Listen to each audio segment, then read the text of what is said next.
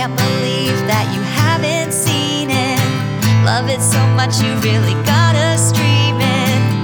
Let me tell you every line right now. I can quote the whole thing since I was 12. Maybe your mom told you no. She said she wouldn't give you any money to go, and that's why movies we missed. Hey. It's your guy, Brandon Greenhouse, and my good Judith, Jane Hazelton Hammer. Coming at you. Sure. Yeah, absolutely. Is that like good Judith, like Dame Judi Dench, or No, just my good Judy, you know. It's just gay Right. terminology. But I was trying to upgrade you from Judy, because you know you're well, I know the gay terminology, but I was hoping it was like you were referring to a specific Judith, like Judith Light. You know, do I remind you of Judith Light at all? You don't. Award-winning actress? Yeah. No, I don't. The boss. I mean, right? Who was the boss? It was absolutely Angela. And Angela is Judith Light's character. Yeah, Jane. Okay, I couldn't remember. Excuse me. That was in And- like 1984. And Mona, also her mother, who Mona- sometimes ran the show from the back. I was gonna say Mona was sort of the boss for me. I loved her fiery red hair. I loved her sexual energy that she was always putting out. Because hello, your libido doesn't die after 25. And Mona, You would know, us. baby girl. Tell them what it's like. This is the part of the year where we're only one degree apart in age. I know it's a sweet spot. You It's a enjoyed sweet this. spot. You enjoyed this less than month, girl. You enjoyed these 3 weeks before. My birthday's on Friday, so I'm enjoying literally these 3 days. No, I meant the 3 weeks like between our roughly between our actual birthdays. Yeah. Yeah, I want you to. Where it appears I'm only 1 year older than you. Yeah, and then the truth comes out in a couple of we- days. At some point on this podcast, we're going to have to address your obsession with youth. And My obsession with youth. I've been an old lady literally my entire life. I've you absolutely have. You are, yeah. I'm gonna move right into like the octogenarian fantasy. I'm gonna slide right in. I feel like you're comfortably resting there. I feel like when there was one time when you described back before the pandemic when you were going to the office every day and you were describing your nighttime routine. You're like, oh, I get started for bed at like 8:30 and I have like a very specific routine. You like have to like drink your bedtime tea and like sit in for bed sure. and like read a little bit and then like maybe you scroll through Instagram a little bit or something. I don't remember the exact routine. I usually end my night with murder shows of some sort. That really gets me into slumber for some reason. Which is just a nice soft segue into your, I don't know, I guess murderous one dreams? person's eternal sleep into my hopefully temporary one, you know? But no, I do live it's a very, you know, placid existence if I can have it that way. I've never been a really big fan. I love that. Yeah, I mean, but honestly, Jane, I was the same way when you met me. Like when you met me, I was like 22, and like that was pretty much the exact same thing. Like me going into my room, and you know. Well, I think part of it too is like you're very routine oriented, which I think is really nice.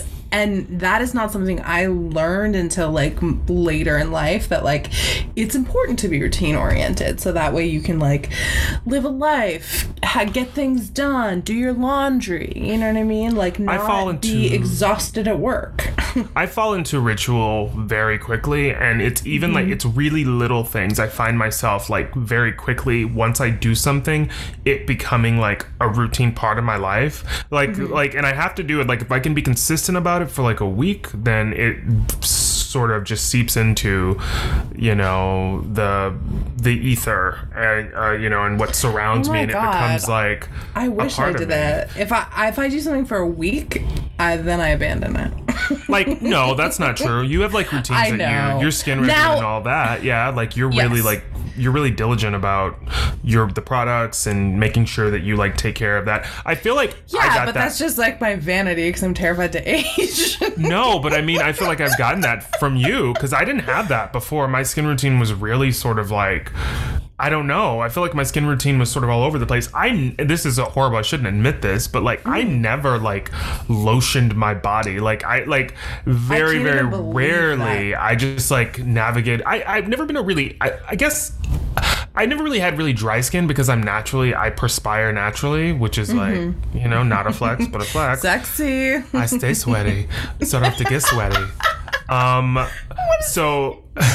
So you know, if you stay sweaty, you don't have to get sweaty. No, I get it. I get it. But like, I've never been in a situation where I had to get sweaty. So you know, it happens. Yeah.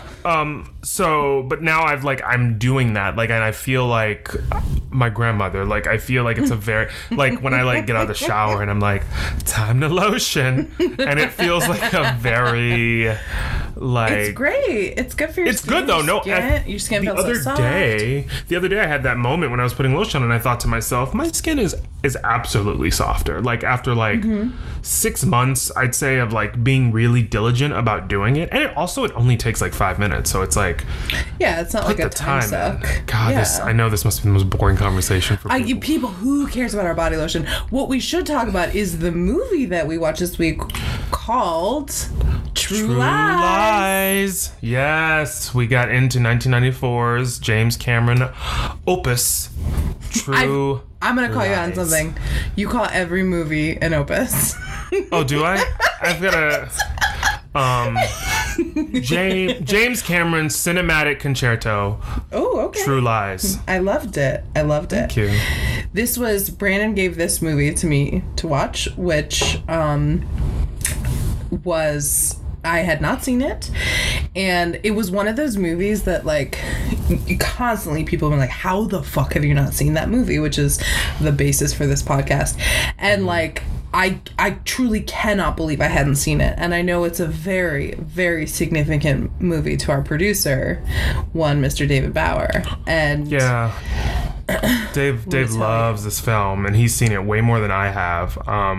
But it is a movie that I have really just come to love, and it really fits into, you know, one of the many narratives of my life, which is just my admiration and adoration of Jamie Lee Curtis. And oh my God, the queen, Jamie Lee Curtis.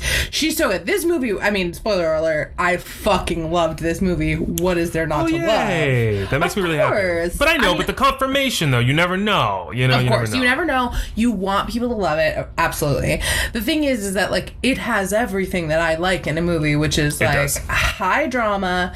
I love an action movie, and I love an action comedy movie, and so this is all three, and it was great. I fucking loved it. It gives you like a taste of like, you know, kitchen sink melodrama. Yes. It gives you like, you know, your caper. It gives you your action movie, but it also gives you like your thriller. Those two aren't necessarily the same thing.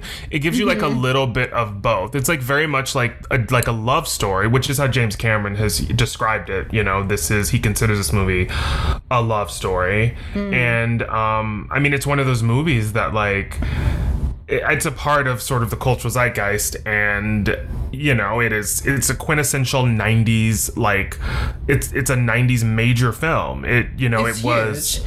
And huge. everybody's seen it except for me, and everybody's heard it. And the thing is, like, I didn't totally put together that it was a James Cameron joint. Like when I saw, like, I think like it didn't surprise me. Like when I was like, oh yeah, this is James Cameron. I think I knew that. And then after seeing it, I was like, this is absolutely, I mean, obviously, but like this just, it felt very James Cameron-y, like over the top, not a single penny spared, every detail taken care of, like clearly just, you know, let's make this as big and complicated as possible, which I loved. It's also like it's one of those movies that like it's hard to describe to people, and it sort of falls into a lot of different categories.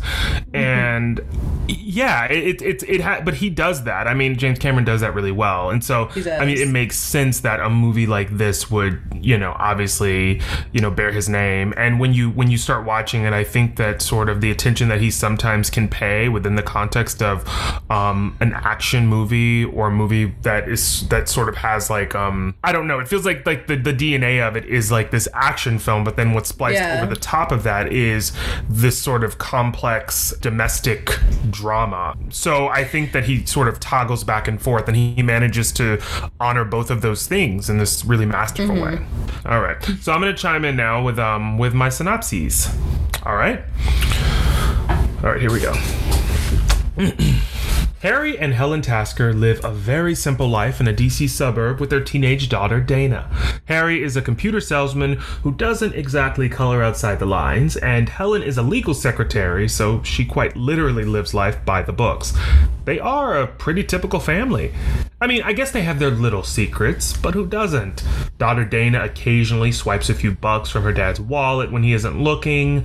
Mom Helen secretly yearns for a spicier life. And Harry works as a covert spy for a secret intelligence agency called Omega Sector. Guess they aren't so white bread after all.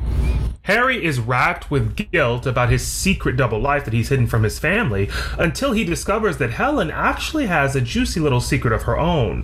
When Harry shows up at her office to surprise her for lunch, he discovers that she's been meeting with her own unidentified man. His name is Simon, and he is pretending to be a secret agent that needs the assistance of civilian Helen to carry out a covert mission. Kind of funny when you think about it. Helen is spending all of her time with a man pretending to do the job that her husband actually does, while her husband is pretending to be a computer salesman. Helen's drawn into Simon's web of deceit because she's bored with her humdrum cookie-cutter existence. Once Harry discovers his wife's motivations for assisting this would-be agent, he decides to send her on a little goose chase of his own designs. It'll be harmless fun and give Helen the chance to shake up her drab day-to-day routine. What could go wrong? I mean, it's not like an actual sleeper cell that's been tracking Harry is going to mistakenly abduct them and place Helen in any real danger. Oh, wait. Well, Harry will figure this all out and save the day, and Helen can just wait for her knight in shining armor to rescue her. Oh, wait. It looks like Harry may need the saving. But who's gonna rescue him? Oh, wait. What is soccer mom / executive assistant Helen doing with that machine gun? Oh, wait. She's just kicking ass and taking names? Who's saving who again? Guess when fantasy and reality become this enmeshed, a false truth will almost get you as far as a true lie. Oh my god, that was beautiful. I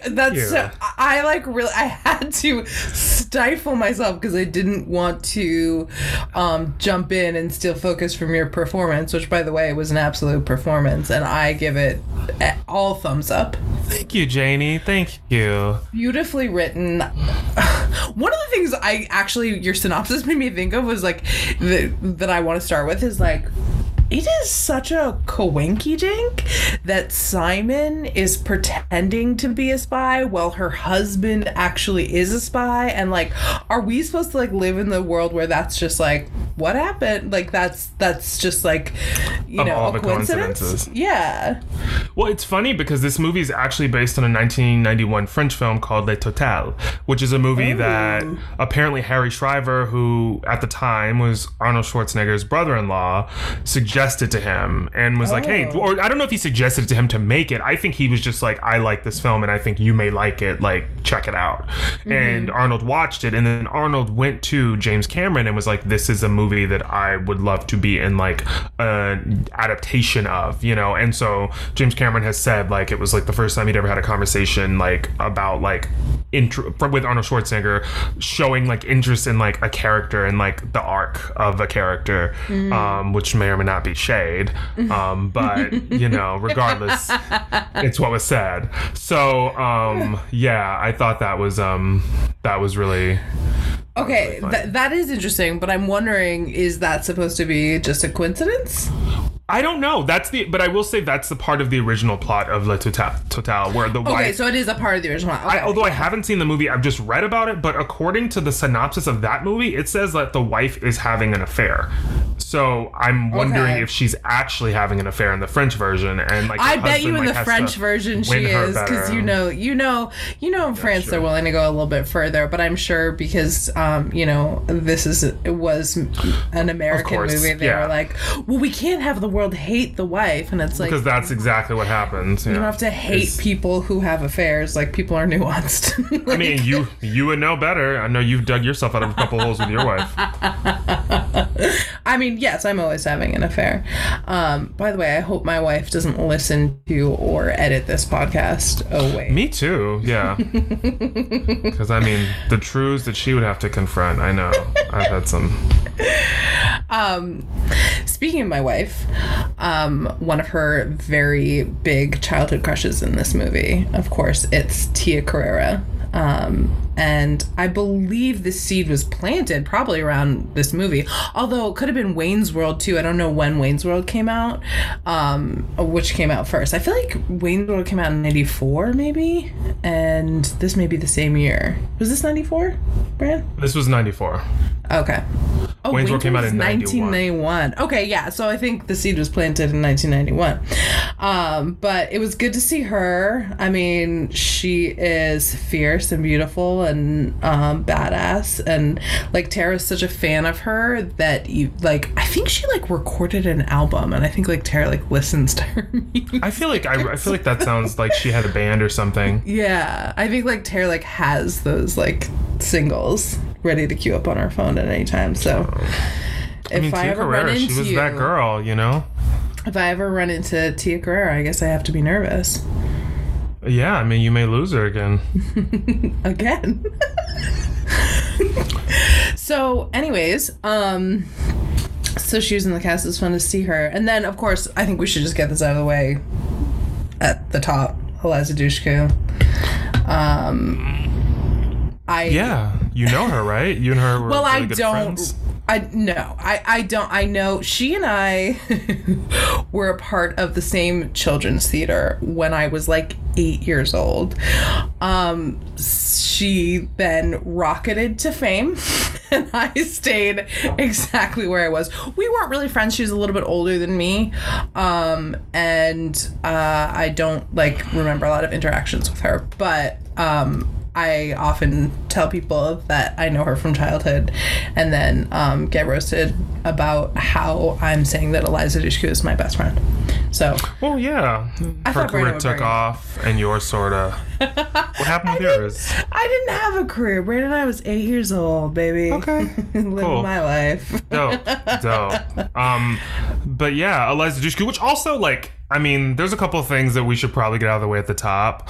One thing that, Eliza Dushku, in 2018, I believe, came out and shared with the world that she was sexually assaulted by Joel Kramer, who was the head stunt person on this movie. Oh my God. She revealed that oh, you didn't know. Okay, yeah, she revealed that apparently he lured her to a hotel room and wearing nothing but a towel, climbed on top of her and rubbed his body against hers, and then she shared it with a female guardian, I think a guardian or somebody who was an adult, what happened, and the person confronted him allegedly, and the next day on set, while he was in the position of power and in charge of what was happening, there was an accident while she was performing a stunt, and she actually, I think, broke a couple ribs as a result, and she has said this happened. She has said it's no small accident that this occurred while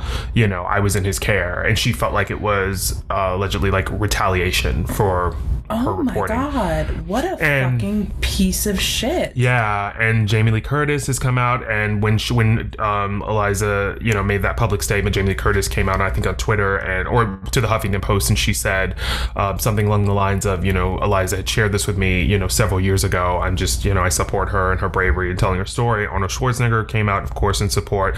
James Cameron came out and stated that he had no idea about what had happened. Heads would have rolled, he says, if he had any knowledge of he would have brought the pain, is what he said, if he had known that this had occurred on set. And Joel Kramer, I believe, was a stunt person for Arnold Schwarzenegger on during several movies.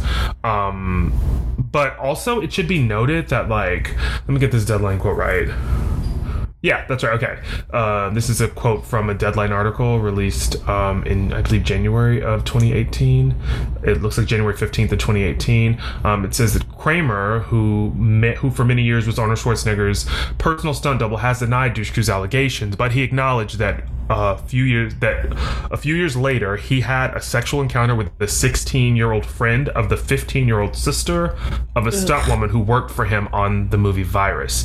The police were called, but they said that they couldn't do anything because the age of consent in the state was 16.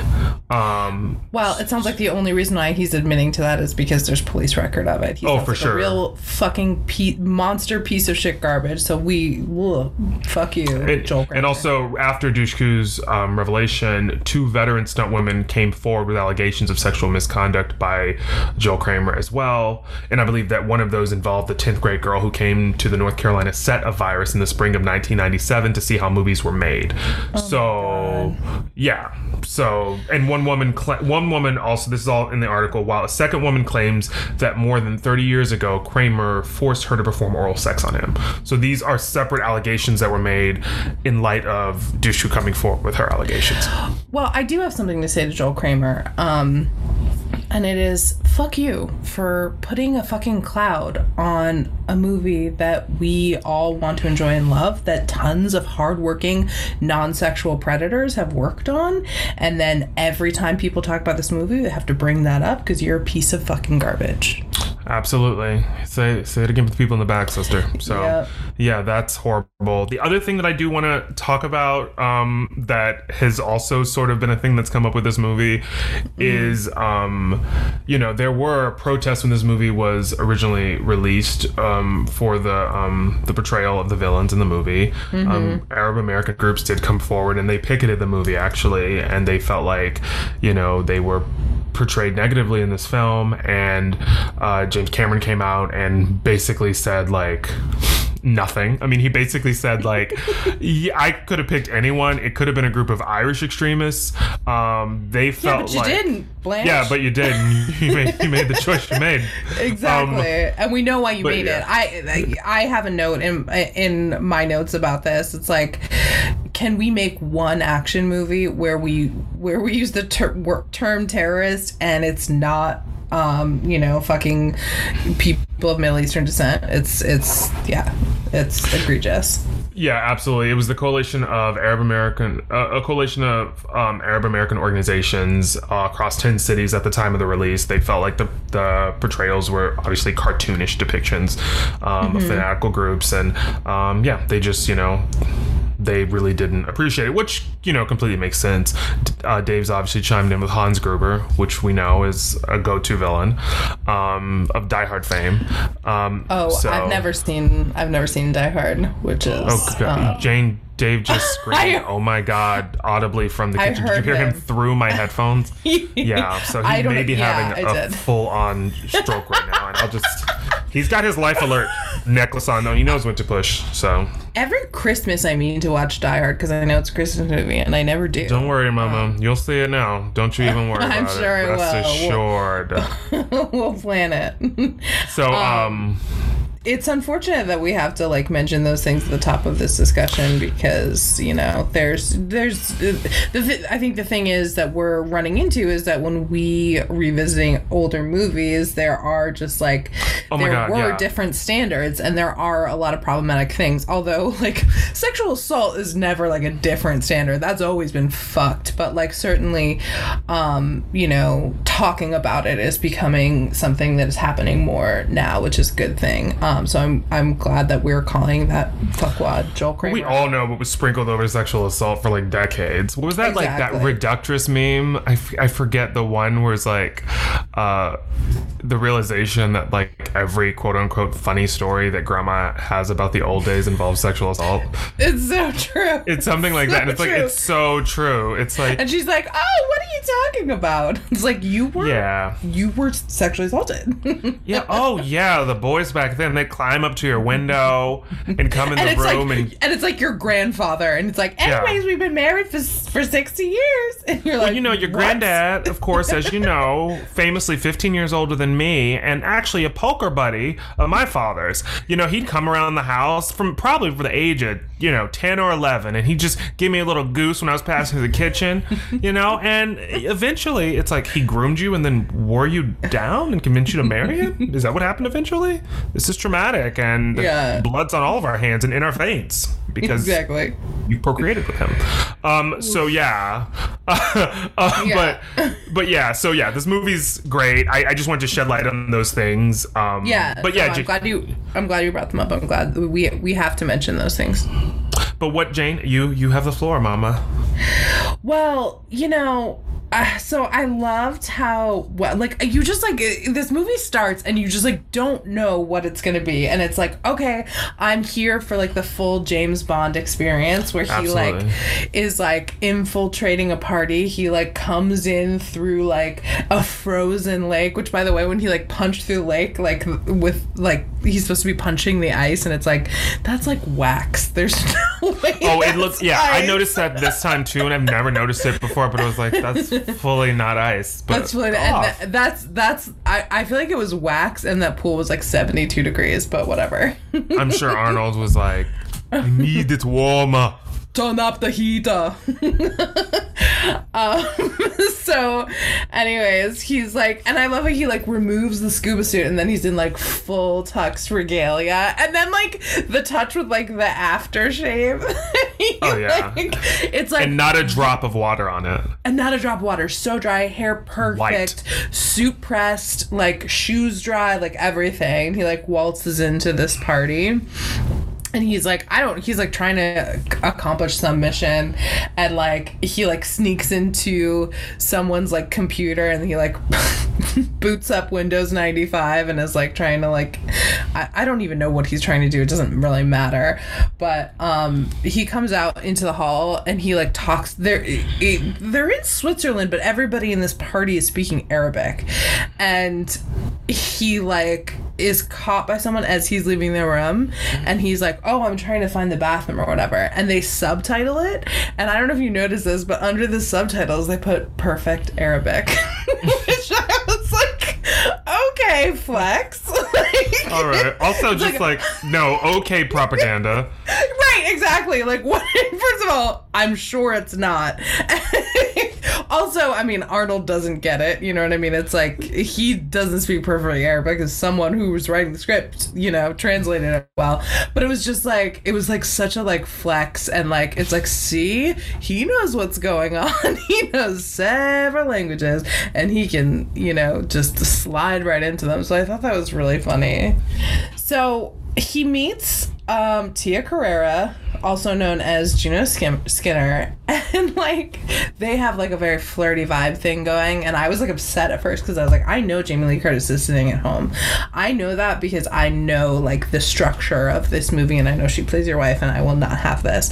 And then what they do is they dance the fucking tango together. Giving her you thought he was giving her the Shriver treatment? Oh, wow. I mean, I didn't know what was going to happen. I hoped he wouldn't. But I just always think it's so funny when people know a choreographed dance. If someone came up to me at a fancy party and asked me to do the tango, I'd be I famously don't know how to do that. Well, you'd have to first of all get Jane away from the craft services area where the hors d'oeuvres are. Yeah, as if you wouldn't be right there with me. Girl, that's where I stake out at. I know. Please believe it. Oh my god.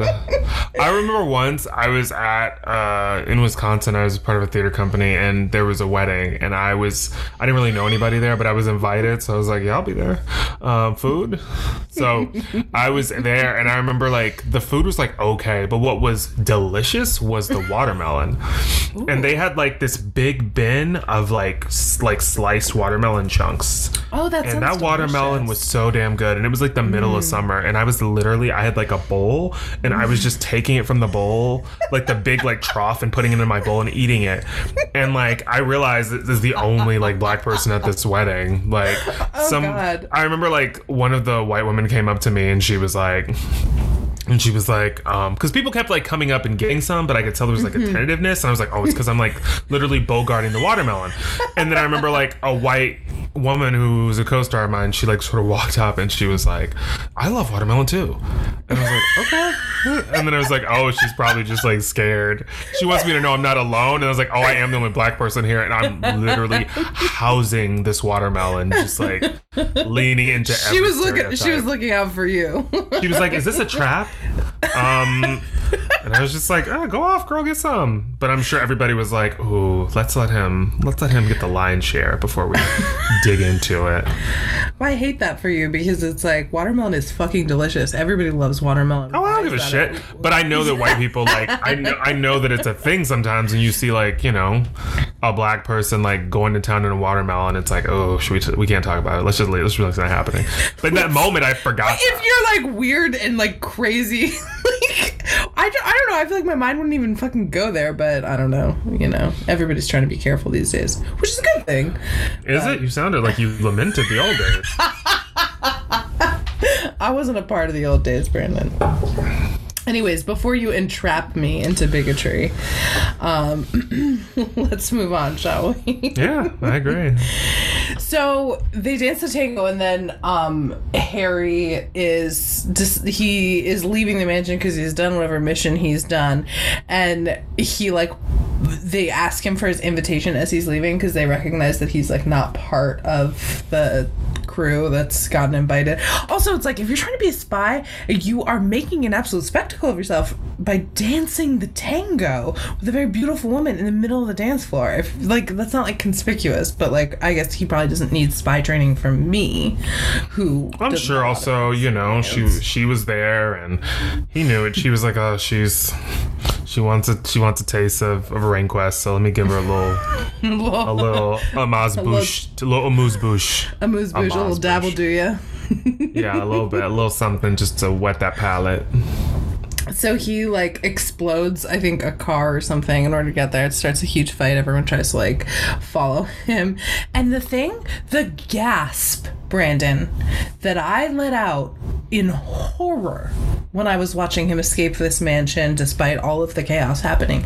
They sick the dogs on him, and he takes these two dogs and he picks them up and he smashes their head together. Like, and I was like, I screamed.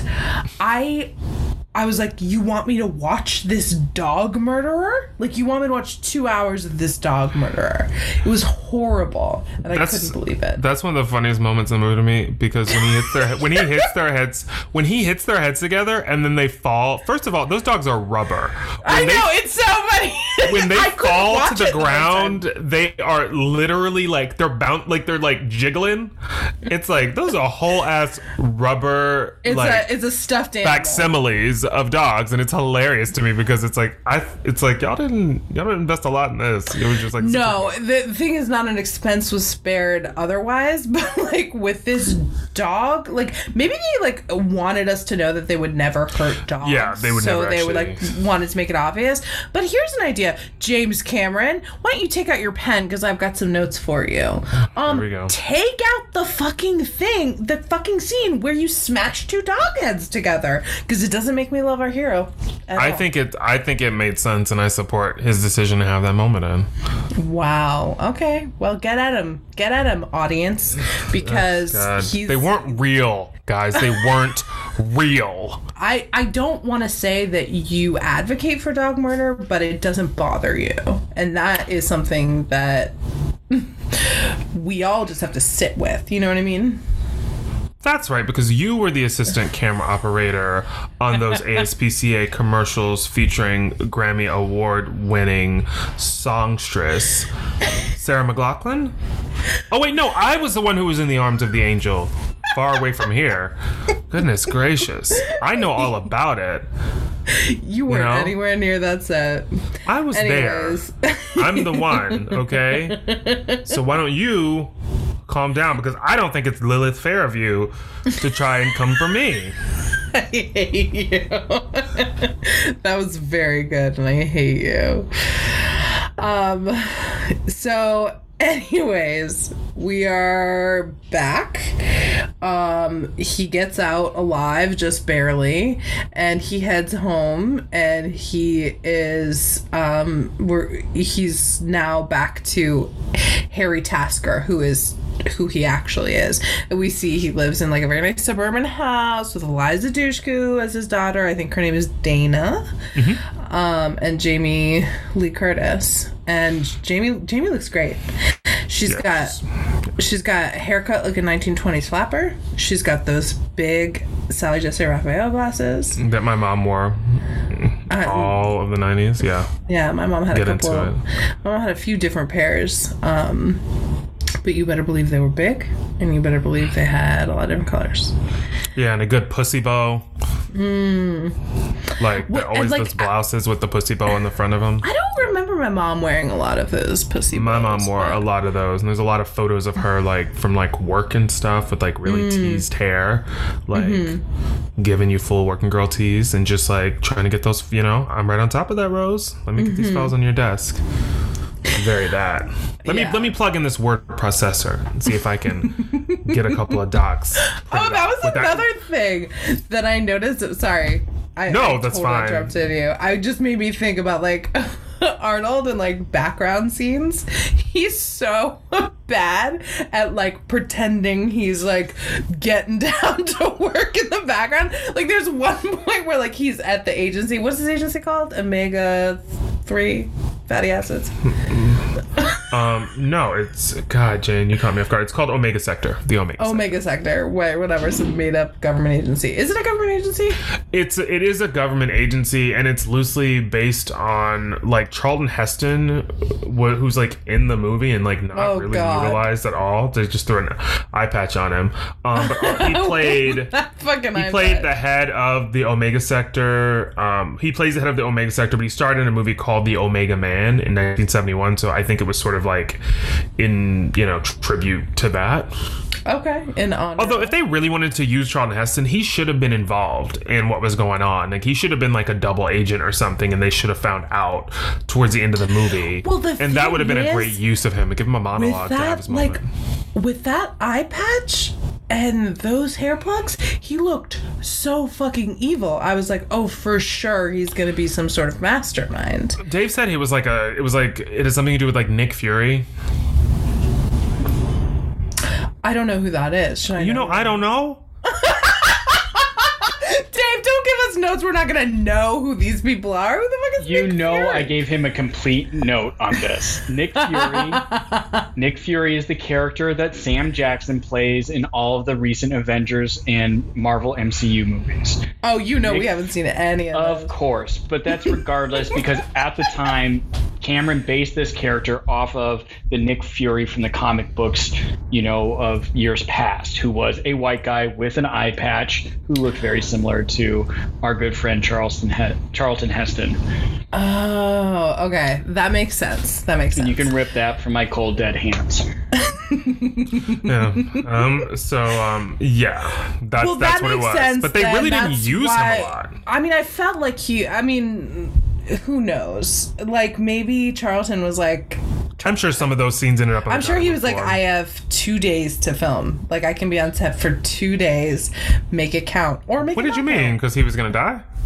No, just like he was busy. Oh, I thought that was like an old joke. It was like, whoa. No, there was no joke. I was saying like maybe he was I bet you anything there are other scenes that he filmed that probably when they had to trim the fat to get this 2 hours and 20-minute movie down, I bet it was 3. I bet it was 3 hours. And they were like, you got to cut some more, Jimmy.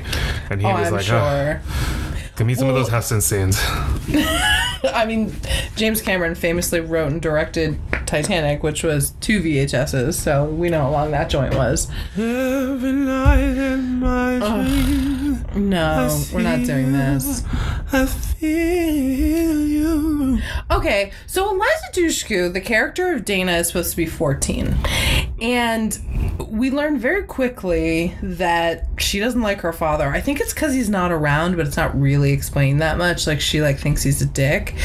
But this bitch hops on a motorcycle and drives away at 14 years old. And I was just watching this and I was like, my mother would lie in the fucking street if I thought I was getting on a motorcycle and moving. Jane, you left off the part where she steals money out of her dad's wallet before getting on the motorcycle.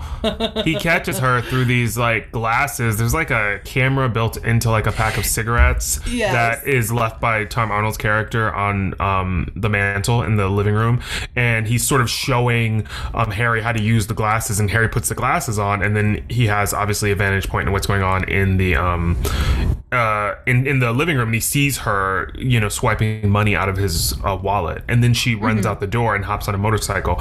And I thought that too. I also thought, my mom, you better believe she would have been in that car tailing me, and she probably would have given the motorcycle just a little love tap, just to make her presence known, knock you over and be just a little, just to be to skin my knee maybe, and hit my noggin on the ground, just a moment to sort of get myself together.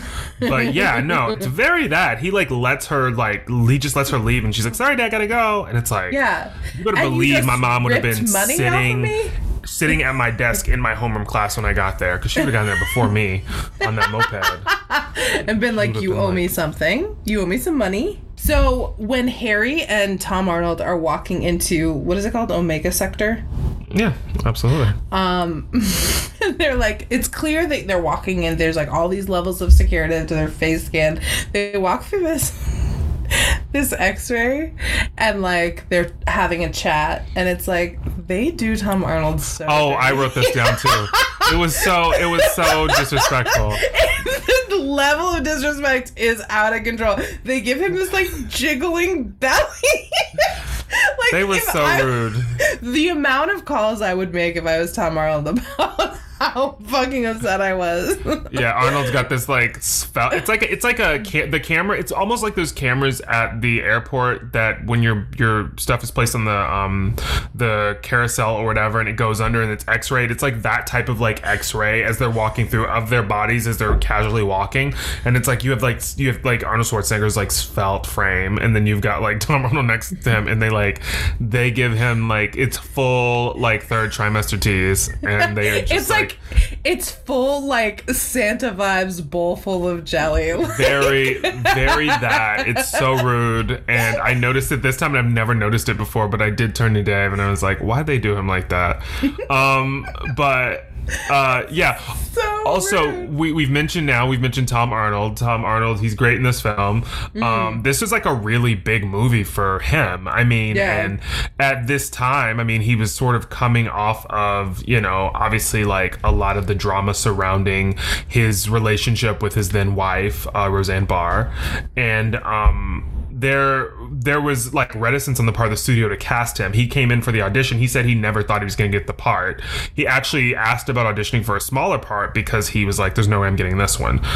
So I think he was maybe if I could get an audition for a smaller part, that sort of hedges my bets as far as being able to be a part of this movie, because he did really want to be a part of it. But he had really great chemistry with Arnold, and James Cameron really wanted him. And then when they went to the studio and told them, because I think some other actors that I heard were in contention for this part were Bill Murray, Dan Aykroyd, Gutenberg apparently almost got the call, the Goot.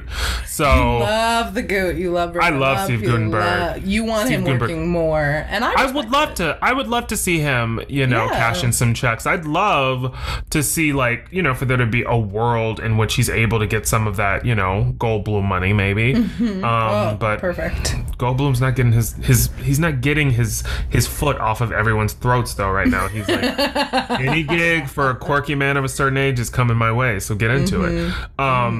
But yeah, but Tom Arnold was the one that James Cameron really wanted. He thought that him and Arnold had really great chemistry when they were doing the screen tests, and the studio was like, no, we don't want him. We don't want anything associated with, like, you know, the drama and the tumultuous sort of relationship that him and Roseanne have with the media and all that.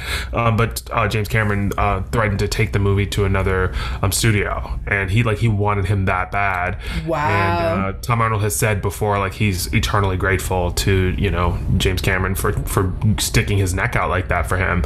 I mean, not really like sticking his neck out, because James Cameron was like arguably like the biggest director in the world at the time. Yeah.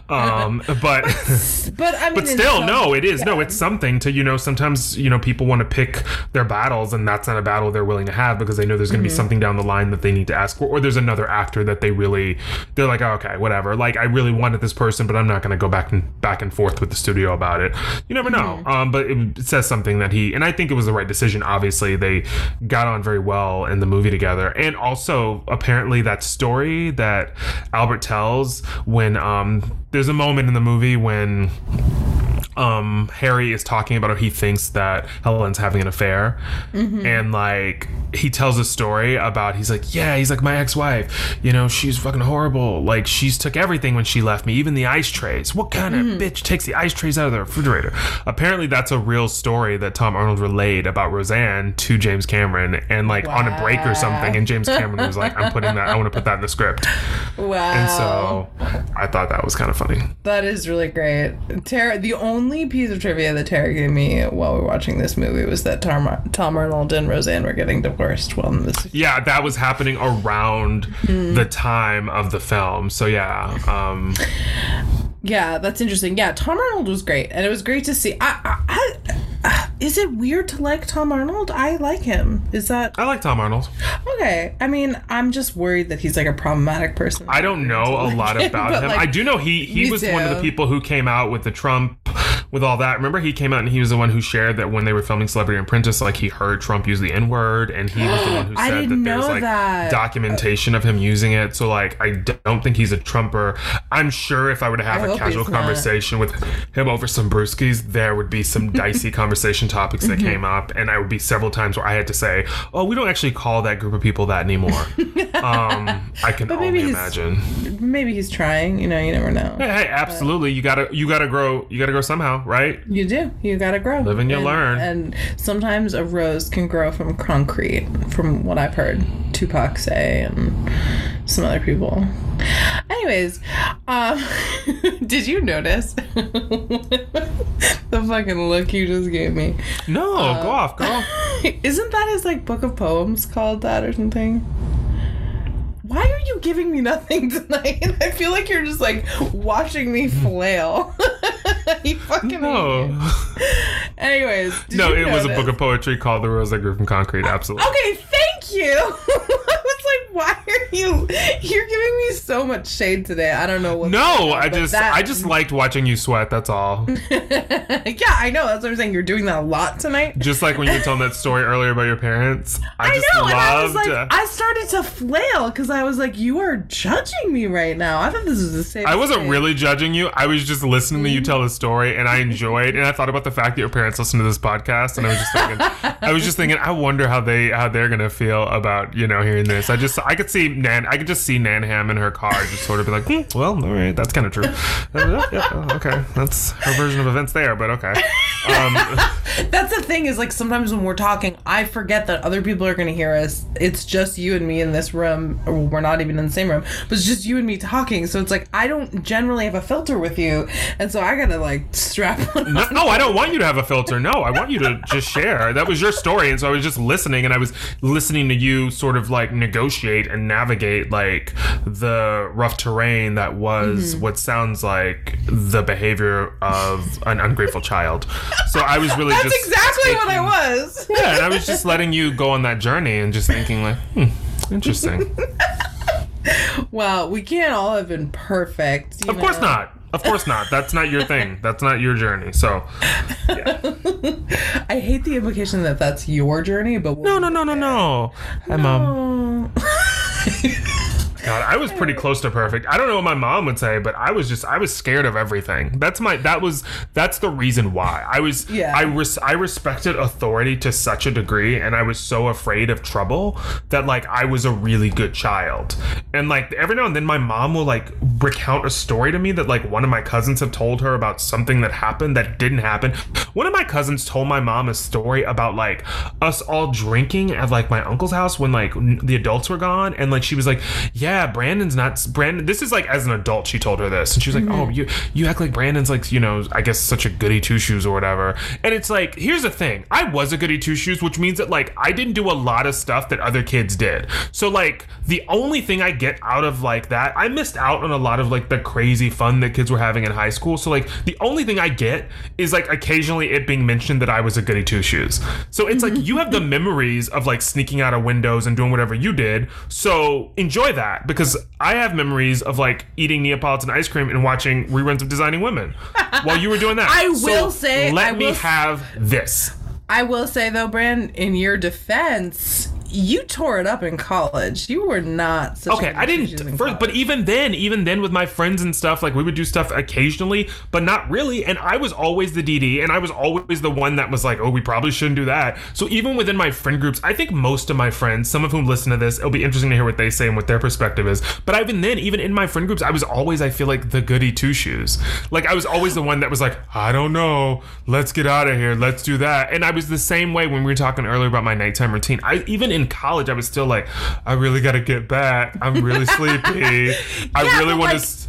And also, my nighttime schedule was determined by when restaurants like closed and stuff. So like it was very like, ooh, we're out at this party, we're drinking, but I know Wendy's closes in an hour, so that's definitely like number one priority. Factored in. Because let's also keep in you know, correct whatever the fact that like everybody else was like having sex and I wasn't. So like that's the other part of it, you know, which is a whole other conversation. But like I was very like, food was my number one priority. So I was like, they were all like, oh man, like I think I'm hooking up with so and so tonight. And I was like, oh man, I think I'm hooking up with a burger. Like before you go over to her dorm, how about we swing by Burrito Depot and I get me like a family size nacho. So you do you and I'll do me. Either way, we're both making love tonight. Brandon, don't do that. It was a good joke. Laugh at it. I fucking hate you. Oh, okay. Can we talk about the horse action scene? Yeah, that's a great scene. I actually turned to Dave and I was like, this lobby is massive. And Dave, of course, famously never giving me anything, was like, no, it's not. I was like, all right, whatever. Then. Why was he being combative? He was just like, he wasn't being combative. He wasn't being combative. He was just like not in agreement with me that I think this lobby was any bigger than like a lobby of a large hotel in any major city. But okay, I felt for some reason, it just seems like during the chase sequence when he was on the horse, like in the guy, I believe it was Aziz, I may be wrong, I think it was Aziz though. He's on the motorcycle. Yeah. He's on the motorcycle, and I said to Dave at one point, I feel like the motorcycle's slowing him down. Like the motorcycle work, it seemed like the maneuvering, and then also there's a moment where he's like on the motorcycle and Dave commented because there are these people in front of him, and then they dodge out of the way, and Dave said he was like, I feel like he needs them to move as much as they need to move. Like he wouldn't, like it's not like you would mow them down. Like if you hit them, then you would fly off the motorcycle and it would break. Like absolutely, you like it felt like the motorcycle was more cumbersome. And obviously at the climax of that scene when the motorcycle sort of takes flight off of the side of the building, we understand why we need it. But during the actual like sort of negotiating of the lobby and the patrons, it's like this is a little clunky. Like I feel like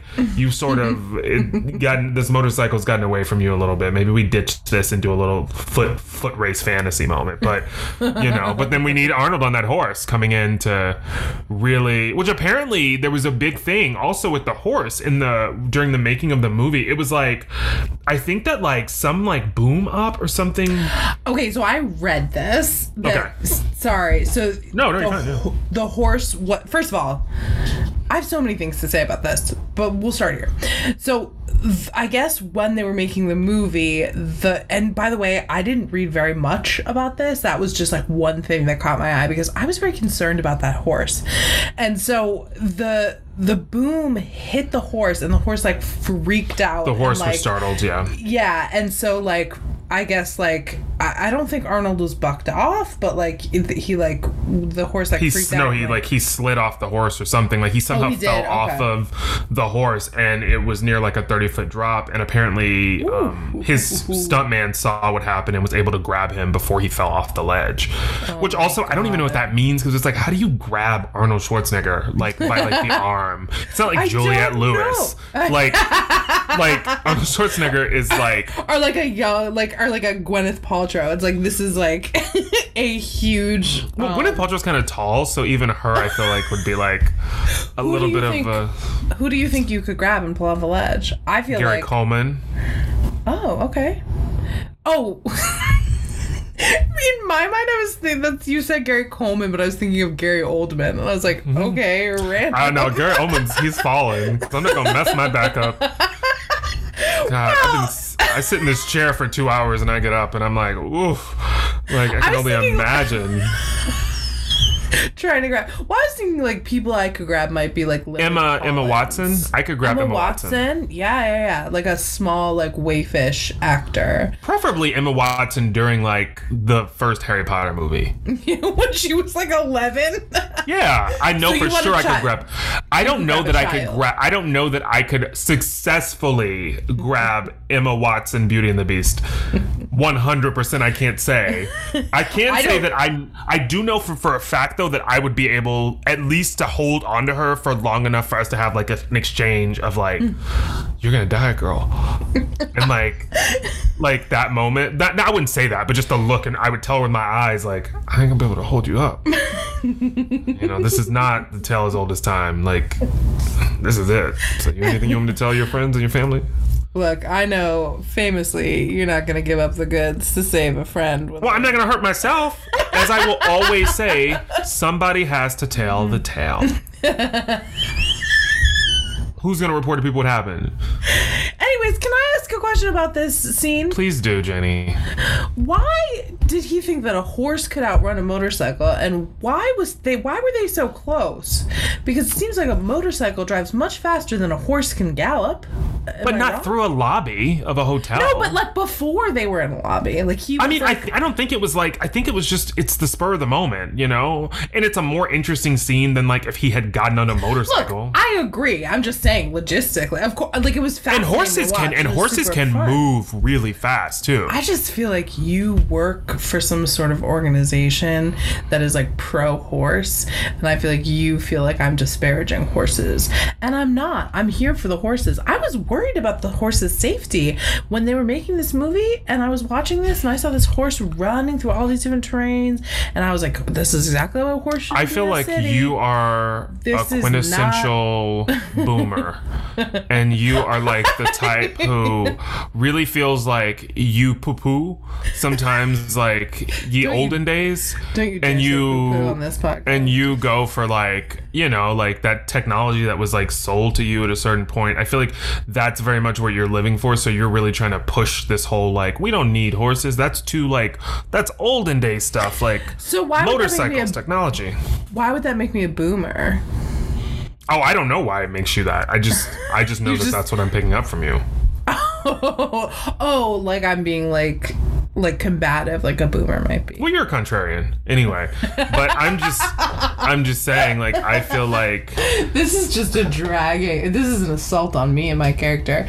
I'm just trying to look out for the horse, Brandon. The horse was injured on set, clearly. I wonder, is that horse still alive? Well, we don't know that. Okay, we don't know the horse was injured. All we know is that the horse was stunned by a boom op. We don't know that the horse was hurt. He could have been living his life, grazing on a pasture, instead of being spooked by Arnold Schwarzenegger and James Cameron. But there are working animals, Jane. We need them in movies. Have you ever seen? You want to see Dunstan Checks In? With what do you want? You want Martin Short to play Dunstan? Honestly, yes. Oh my goodness. You want a live action version of like Babe with like Dustin Diamond taking on the role of the title character? That is so classless. You know he is gone. Oh, I actually forgot. But regardless, I stand by my statement. That wasn't like a disparaging statement about Dustin Diamond. It's just like, all right, just making sure. Ugh, look at you trying to. I see what you're trying to do. I'm trying to do what you do. Oh, exactly. Stay in your lane. Stay in your box, James. My point is that like we need animals in movies. They bring such life, and I you know agree. they really up the ante. I love seeing this horse. I'm just asking questions, and I feel like you're upset because Oh my god, the amount of time we've devoted to this horse conversation. We have so much movie to go. We have so much movie to go. Anyways, I love how when he comes home after this whole thing, he's like supposed to be home at dinner at 8 for his birthday celebration. And Helen is like way too forgiving. She's like, it's okay, sweetie. And it's like, if I didn't know that you were a spy, you would sit down and I would yell at you for several hours for like not showing up. I feel like also like a profession like computer salesman, even for this time, I feel like there's something sort of like, what's the word that I'm looking for? There's something shady, sketchy. No, that's not the word. It's like intangible. Like there's something about it because I feel like even like in a 1993, 1994, it's like my husband sells computers, but I feel like nobody really knows completely what that means just yet. So I feel like you could just be like, you know, I had the problem with the technology, and then like she's just gonna be like, oh, of course that checks out. The gigabytes ate the gigabytes ate the megabytes, and then she's just gonna be like, of course. That was good. Thank you. I don't like when you point out what's good though. It sounds like it makes it seem like everything else isn't, and I don't love that because I feel like it's all solid. But yeah, like I feel like it's a profession that's like, oh, we all know it's like technology. So like, but it's that same thing. Like I love 90s movies that deal with technology because nobody knows what it is yet. So it's a lot of smoke and mirrors, and I feel like they were banking on like technology being something that the average person wasn't that familiar with. So like, let's just make him a computer salesman. Because it's like a hoity-toity career that probably requires that you go around and do a lot of glad handing to try and get companies to buy your computers and stuff like that. You know what I mean? Absolutely. It's like when in 1999 movies that came out and they're like, oh, he works in tech. And it's just like, for sure, you just accept what that is. And he wears glasses. You don't understand what that means. Stylish mullet. Yeah. Exactly. Very that. It'd be like today if like somebody did a movie and they were like, well, my husband, as you all know, is a Bitcoin broker. And he wasn't able to join us today because there's some big bit, you know, happening in downtown Detroit. And it's like, okay, girl, sure. He's cheating on you, but go off. So that was just so funny. Like, I'm so sorry. I did not mean to cut you off again. I was going to say there's also in the summary of this movie, when I was looking at Wikipedia, they also at this point they described it as a birthday party, and I was like, let's get crazy. It was birthday party. It was her and Dana like sitting at a table with a cake. So let's just all and like your daughter already like really hates you inexplicably. We don't get a ton of backstory on that, but like also Eliza Dushku is 12 years old in this movie apparently, and it's like of course she is. And she looks 12. She looks 12. Yeah, and I thought that when the guy comes to pick her up on the bike, and I thought, this child is like, and then somebody said she's 14 in the movie, and I thought, is she? She's like a young ass 14. Yep, she's super young. Also, 14? No, that's too young. Yeah, it's too young to be hopping on the back of motorcycles. My kids would hate me. They would hate me so much. And she's like, no, you're not doing that. No, you're not doing that. Sit down. Go sit down and watch television. Like I did. Yeah, you're not. What are you talking about? Going down these streets, hopping in the back of somebody's moped. Get out of here. It's like the cats. I don't even let the cats go outside. You think you're going out? We got a lot of designing women on deck. We got plenty to do. Look, last time I checked, they just remastered Suzanne Summers' epic Step by Step. It's in HD now, sis. So grab a seat and some popcorn. Your kids just start fucking bawling. Yeah, probably. Another. I have a couple of like great Arnold acting call outs. After nice. After he finds out, or he thinks that Helen might be cheating, he's like walking across the street like Charlie Brown. Oh, he's really like mopey. Do you notice how excited also that like Albert, Tom Arnold's character, you know how excited he gets when he's like, Helen's cheating on me, and he's like, I know it, and it's like, okay, calm down, put your boner away. Like, why are you living for like the destruction of my marriage? And he's like, it happened to me too. It's just like, he's just like, oh, you thought you were above it? No, it got like, you too, man. I guess misery loves company. Yeah, it's just like, you are just trying to drag me down with you because of your shitty marriage. Like, it's like, I thought we were friends. Like, I thought you would root for me. And he's just like, oh, gotta deal with it. What'd you expect, Harry? You're gone all the time. He literally says, I wrote down he's like rooting for it, and then he like immediately turns on Harry, and I wrote down his line because it's like so rude. What'd you expect, Harry? Helen's a flesh and blood woman, and you were never there. It was just a matter of time. And it's like, okay, bitch. Do you think there were a lot of women in the movie theater that were like, preach? A word from Tom. Okay, Bill Paxton. Let's talk about Bill Paxton. Oh, I love Bill Paxton. He's one of my faves. I love Bill Paxton. It was so fun to see him in this because I didn't realize he was in this, and like I feel like one of the things I thought after watching this movie is like that has to be like one of the funnest parts to play in this movie. He's so great. He's so fun. I've always loved Bill Paxton, and he's great. And this is a perfect role for him. He was always so good with those like slimy sort of characters. Do you remember? Have you ever seen Weird Science, Jane, the movie from the 80s? I have. Tara has made me watch it, but I don't remember it super well. But he was the older brother. Yeah, he was like the total asshole older brother, right? I want to say Biff, but I know it's not Biff. No, I feel like that is like a Teen Wolf moment. Chet. Maybe. Chet. It's Chet. Yeah, oh my god, that's such an 80s name. Absolutely. Have you ever met a Chet in real life? No. Me neither. It's like hard for me to believe. What's Chet short for? Chester? Name.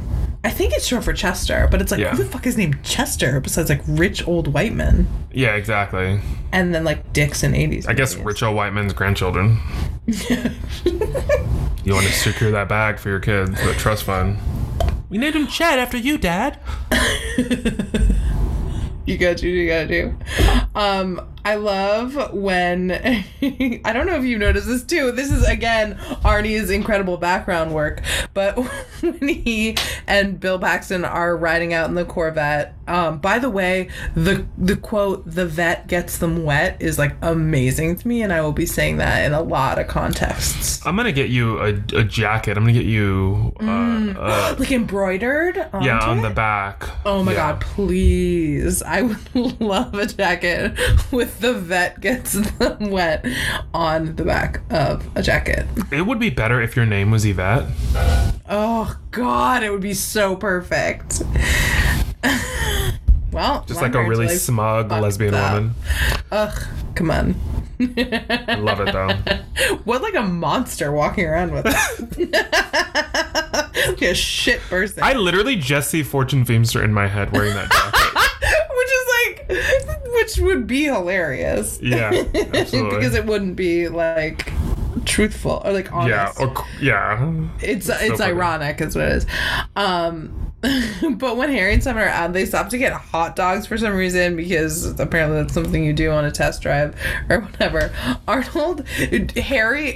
Simon is like eating his hot dog. Bill Paxton is eating his hot dog like a motherfucker. And Arnold is like holding onto his hot dog in his palm like a Fabergé egg. Like it's gonna hurt him. He like doesn't unwrap it. He's just like, it's balancing in the middle of his palm. It's just so funny to me. Nobody got that.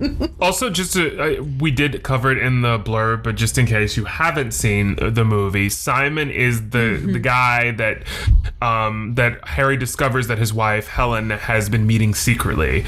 He's now taken it upon himself to wiretap her phone using the government resources, so that he's sort of like he's got a little bit of a clue in on who this guy is. He's overheard conversations with him pretending to be a secret agent to sort of like get the trust of his wife, and he's like, I want to meet him face to face. I'm going to take this guy down. He shows up at the dealership. He says he wants to test drive one of the cars because the guy's a used car salesman pretending to be a secret agent. And so he takes Harry, not knowing that he's Helen's husband, on like this, this car ride, this test drive. And there's a moment in the test drive where he says one of the most vile lines. Oh my God, I have this written down too. I think I know what you're going to say. Yeah, I'm pretty sure we both agree. But he's talking about, I'll let Jane say the actual line, but I'll set up. He's talking to Harry about how, like, Harry's got to come up with an angle to like get these ladies, and how he's got his whole setup, where he gets the women, and he's describing this woman, this secretary who's got this humdrum life and boring husband, to Harry, the husband of Helen. And he's describing Helen, and he says, like, she has an ass like a 10-year-old boy. Ugh, I hated it so much. I have no idea what that means or where to start with that. I did not know that was... It's a horrible line. It's like a line that you write when you want to make sure that like everybody knows that this person is like disgusting and has like no redeeming qualities. Like, I just don't understand. Like, I know what he means, but it's gross and it's weird. I really don't know what. I think he just means that it's like, he's just a young, I guess, like young tot, like. Okay. What? I guess I don't. The 10-year-old boys. I mean, we're going to. Yeah. No. Exactly. It's a weird, unnecessary line, and I don't know what the goal. I don't know if James originally wrote she's got an ass like a 10-year-old girl, and somebody was like, whoa. You can't say that, boy. Jimmy. Make it a boy. That'll make it better. Like, was there ever a time in history where that was like, oh, I know what he means, that's fine? Like, it was the audience in 1994 like, okay, yeah, we get you. I imagine the audience is probably a lot of just like, ugh. As the parents look over at their 10-year-old son, like, ugh. Oh, God. Well, just awful. And this character is disgusting. And he is convincing Helen that he's a spy. They have like a secret rendezvous, Helen and Simon, Bill Paxton.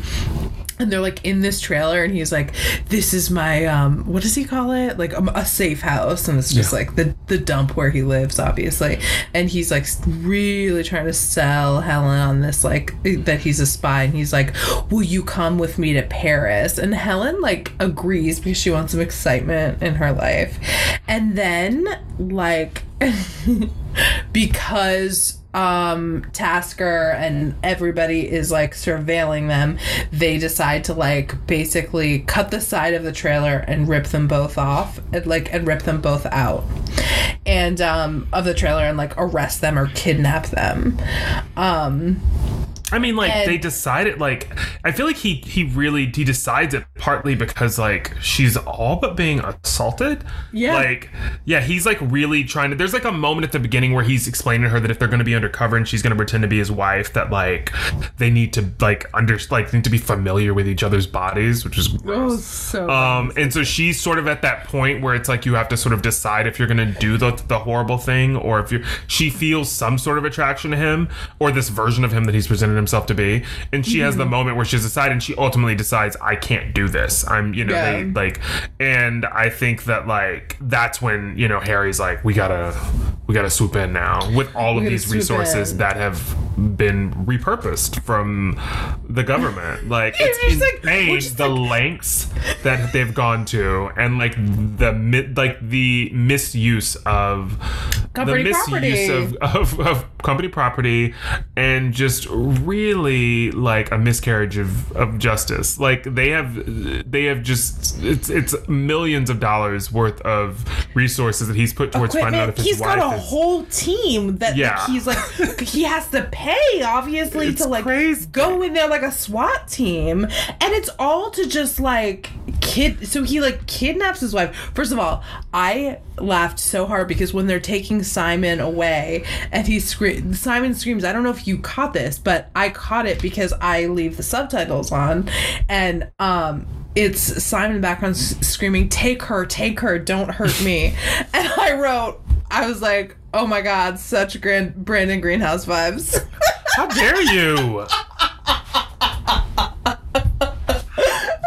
this is the kind of... No, this is slander. This is slander. I would not.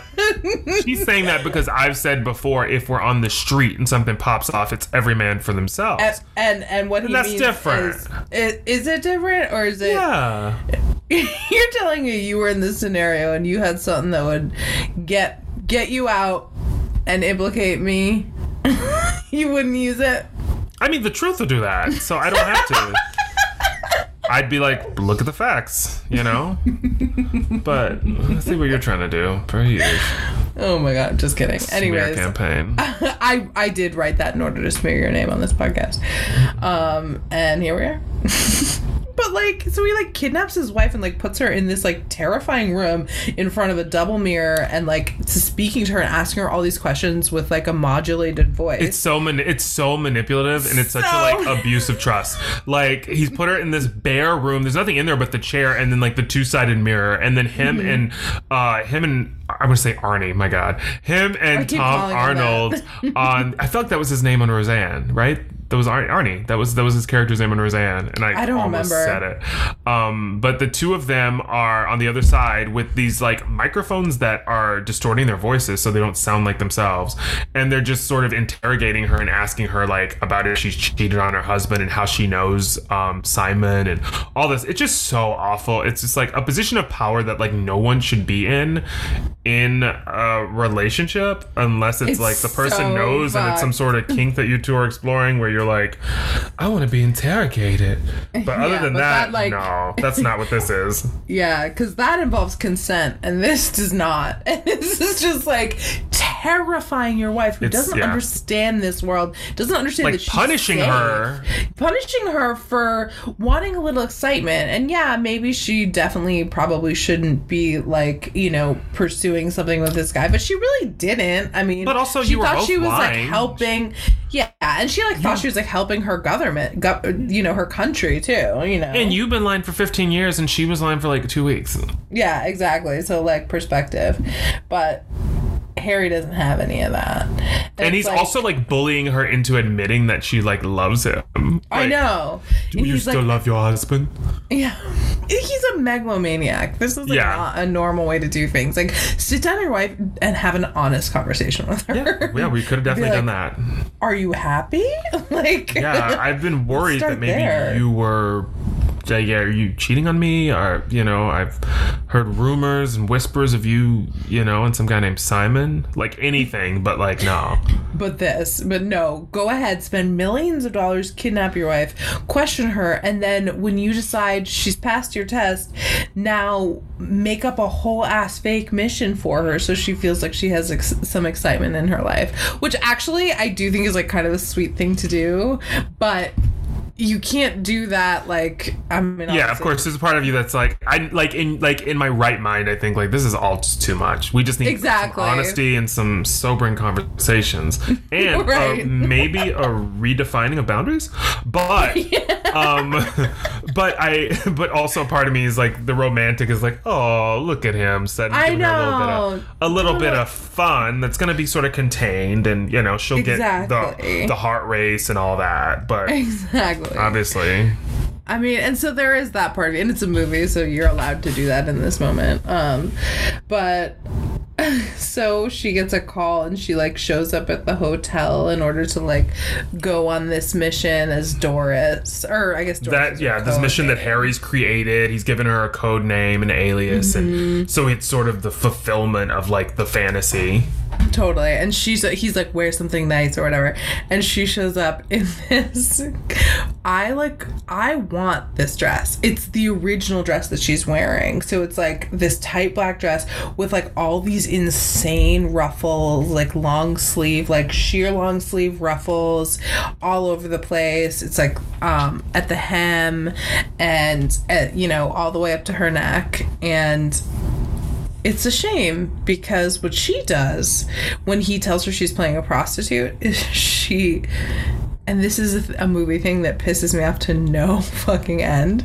She's like, okay, well, this isn't gonna do. So she stands in the hotel, in front of the mirror in the hotel, like in the hall, and she starts ripping off all the ruffles, and then all of a sudden she has this like perfectly like sexy black dress, and it's like, honey, in real life you can't just pull apart your dress and be like, this works, because what you have will be rags, because that's not how it works. But the moment is, I think it's defined. I went on the government website, and I think this was defined as a cultural reset for America. Was this full sequence? I know this is iconic because people talk about this scene all the time. And because you watched it and you thought this is history. Exactly. I watch it. I knew when I was watching something iconic. But the thing that she does too is she's in this tight black dress now, and she's like, this sort of 1920s like bob is not gonna work. So she takes a thing of flour and like pours the water in her hands, the hair, like slicks back her hair like she's in an Addicted to Love video. And she looks amazing. But I was like, I'm gonna call some things out about the fact that you can't just do that with water. No, we're being lied to. And that flower water had to have been fresh, because if it wasn't, flower water smells so fucking bad sometimes. Okay, so if I know that there was probably like an uptick in like places like, the suburbs of America after this movie came out, of like housewives like splashing flower water on their heads and ripping their Sunday best on date night to try and like live the full fantasy. And like a lot of people probably had to learn some hard lessons about the fact that we ripped one dress, and then a tailor-made black dress that fit her like a fucking glove was brought out and placed was on. Apparently with like no seams or like or like threads falling out or anything like that. It was like a perfect like off the rack dress. I did mention to Dave while we were watching the film that I think that for a RuPaul's Drag Race runway, like they did a runway that was like a 3-in-1, and I was like, oh my god, this would be the perfect 3-in-1 runway. Like Dowdy Helen, then ripping the dress, and then just like, even if you want to do the third one and just rip off the dress and have like that 1990s like bra and panty set. Yes. It's like, which was Jamie Lee Curtis's, by the way. That was her actual bra and panty set. And so I was just like, of course it was. Oh my god. It was, okay, first of all, she looks incredible. How old was she? Our age. She was like 35, I think. Which also, by the way, earlier in the movie, I realized that Tom Arnold was actually younger than us in this film, and I thought, I can't hear that. I was like, so that's what it looks like too. So that was rough. But then I found out that Jamie Lee Curtis was our age, and I was like, oh, that made me feel a little bit better about myself. Well, I don't look like Jamie Lee Curtis, so it does not make me feel any better. But it's just like, but it was just the realization that like, it could fall this way too. Like, there's levels to this shit. Yeah, and no, you're absolutely right. Her body's insane. Obviously, she said she worked out like every day, like leading up to this movie, which is like, duh. If you're gonna do that, absolutely, she looks amazing, and I do. I'm a strong believer in all bodies are good bodies, and all bodies are beautiful. But I am having trouble not thinking that this is the best body.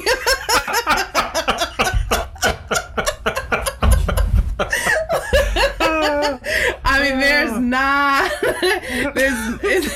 I know that that's on me, and I gotta do a lot of personal work. But man, that is fucking good. It's a good one. I mean, if you gotta pick a body to have, then that's a great one. This is on the list.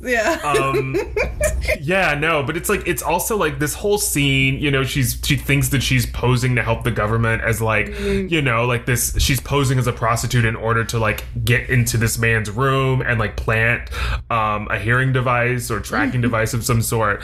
And so, she gets it fully going. And this is like this whole scene, with Arnold is pretending to be the gentleman, and the lighting apparently is so magical that like he she can only see, even though the room is dimly lit, she can literally only make out his silhouette, which by the way is a very distinct silhouette anyway. Like Arnold Schwarzenegger is I was thinking about this, like if my you wife, also know your husband's body. exactly.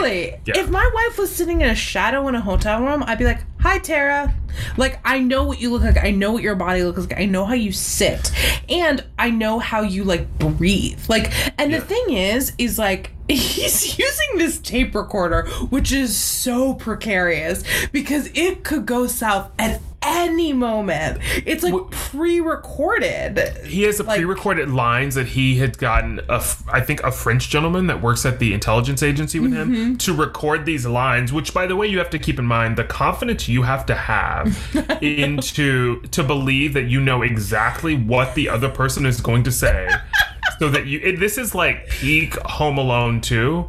Yes, it totally is. It is like, it's like to know exactly what Tim But that's Curry... It's Home Alone 1. Oh, I was thinking of, well, they do a repeat of it, but the repeat is a little... Yeah. I was thinking of Home Alone 2 also because it involves more people and there's more moving parts to it. When he's at the hotel and Tim Curry comes upstairs and is at the door and he's using and then other people, other hotel workers come up to the door as well.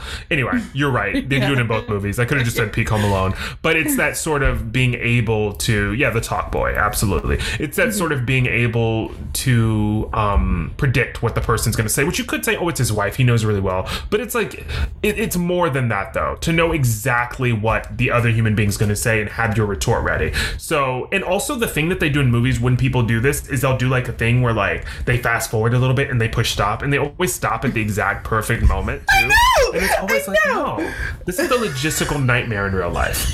Also, you can tell the difference between someone speaking in the same room as you. That's what I was going to say. And the sound of a tape recorder being played. No, what I said to Dave last night was like, the thing is that like our cats are smart enough to know if like Dave is actually in the room or if I'm talking to Dave on like a phone, or like if Dave calls them on like, if Dave calls our cats and he's in the room, they will walk up to him. Like they'll hear him from the back room and they'll come into the room and saunter in and, you know, whatever. But if Dave like is talking to the cats and on speakerphone or video or Zoom or anything, like maybe their ears will perk up for a second when they hear him calling them, but then they'll quickly realize he's not actually there and go back to sleep. And so it's like, if my cats can discern... Yeah, I mean, the suggestion is that Jamie Lee Curtis isn't as astute as your cats. That Jamie Lee Curtis is a little bit behind my kitty cats.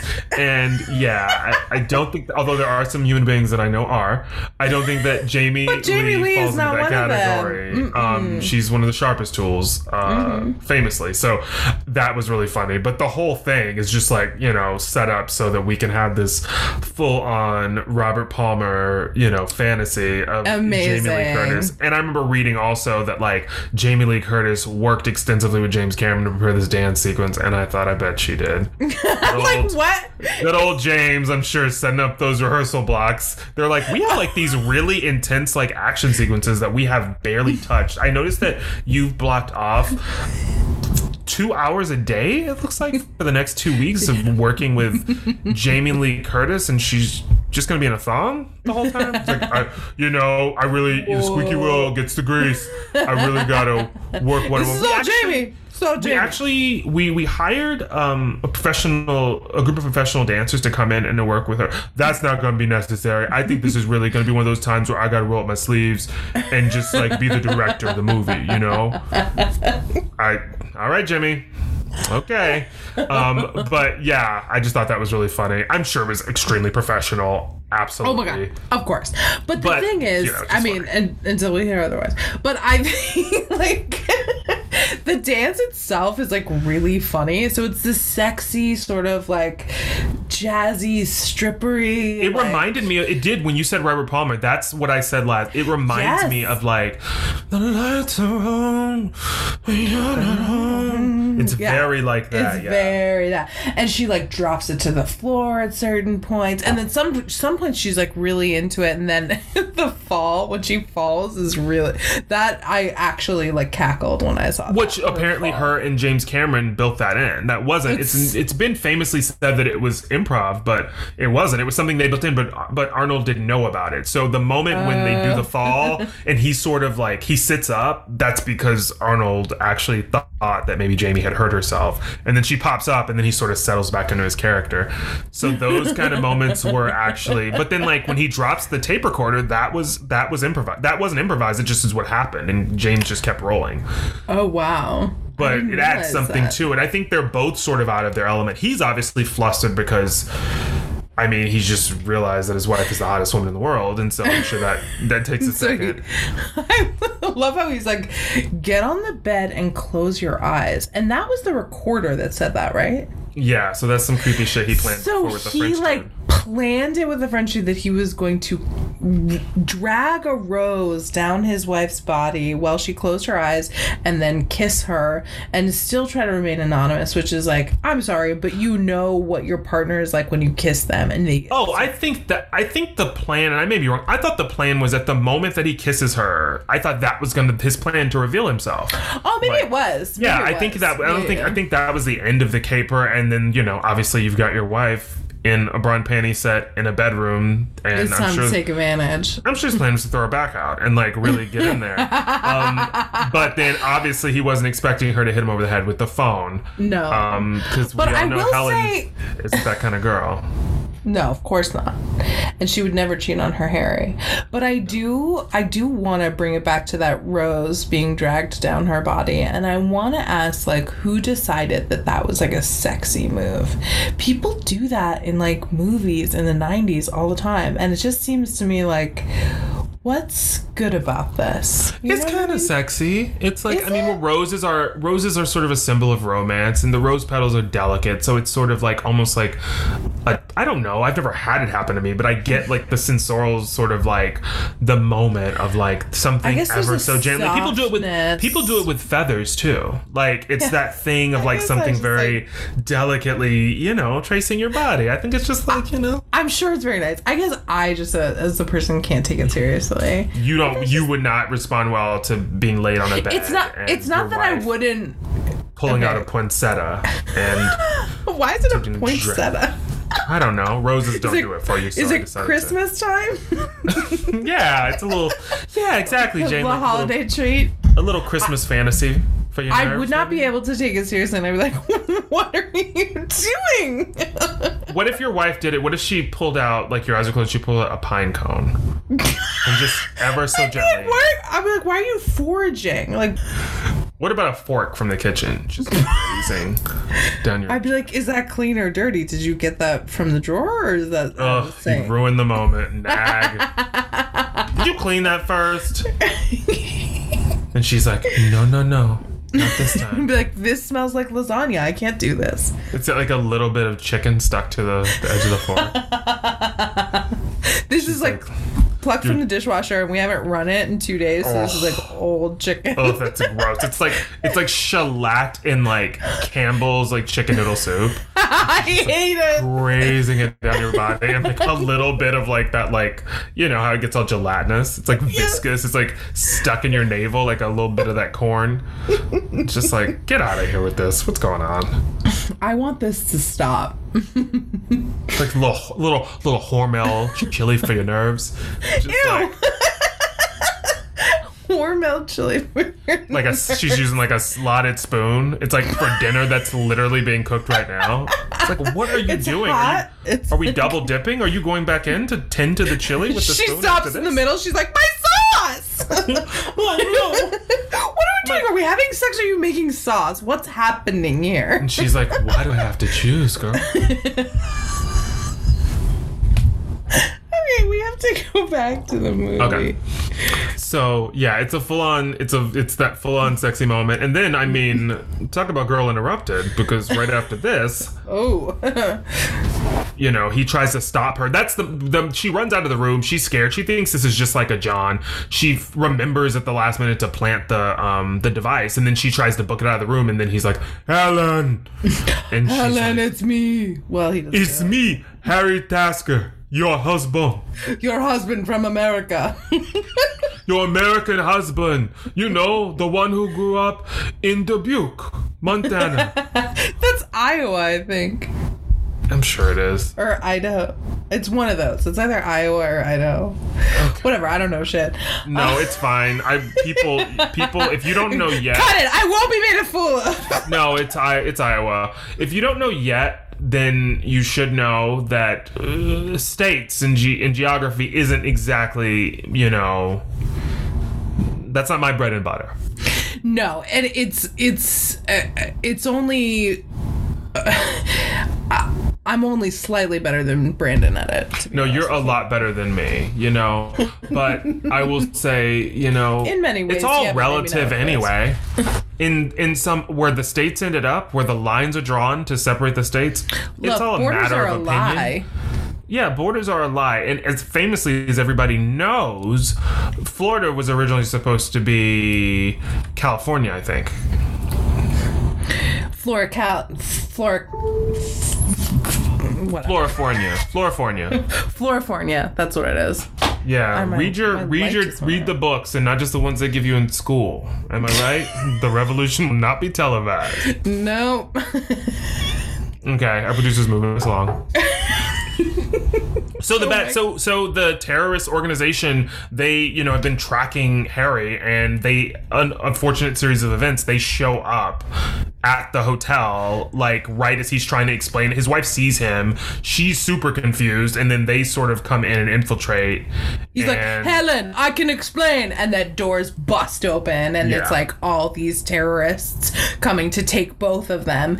And she's like, and she's trying to be like, no, you want me, it's me you want. And Harry's like, no, just like, stop, I'll take care of this. And she like doesn't understand that he like is the person who should kind of like she thinks that she's the agent working for the government, and she doesn't understand, obviously, because she doesn't know what her husband does for a living.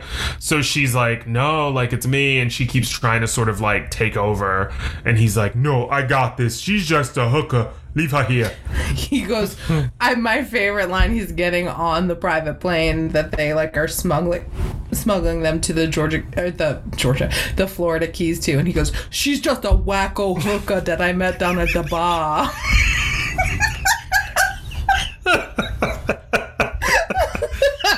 There's also a moment on the plane where he says something. What does he say? He's like, let's cut this bitch loose. Something like cut to this Tia. Bitch loose. Yeah, he says that to like Tia Carrere when she's like puts her on the jet with him, and he's like, let's cut this crazy bitch loose. It's like his trash talk is so like robotic and monotone. It's like it makes it sound more evil or like unhinged. No, it's like they grabbed a couple of like Dennis Franz's lines from like the cutting room floor of like NYPD Blue, and they're like, splice them in. No, I need to shut up. What were you gonna say? Okay. I was gonna say, so like they're getting on the plane and Harry's trying to protect Helen by being like, no, that's just some wacko hooker that I met down at the bar. And Helen is like, no, why are you? She's like trying to be like, no, we're married, see, and this is our child. And she like tells them that they have a daughter and shows them that like there's a locket. And he's like, well, you just blew it, Helen, because you're now showing these terrorists who are kidnapping us, and you do understand you are being kidnapped, there's no doubt about that we are married and have a kid, which means we're important to each other, which means they will leverage all of that against you and me. It's like, come on, Helen. Well, just sort of put the pieces together. But also, it's also funny to me that Helen's locket isn't like a photo of like her daughter and her husband. I like that it's like one of the pics is like her. It's just something funny that somebody having a locket. Think about with like that isn't just like, it's like, for me to have a locket with a photo of me and David in it is really funny to me. Well, me having a locket is kind of funny, but me having a locket with like, I don't know, it's funny. That's a really, really good point. I could understand if it was a one side was a picture of the two of you and the other side was a picture of your daughter. But it's really funny because one side is a picture of her and one side is a picture of him, and it's like, okay, girl, I guess we're celebrating you today.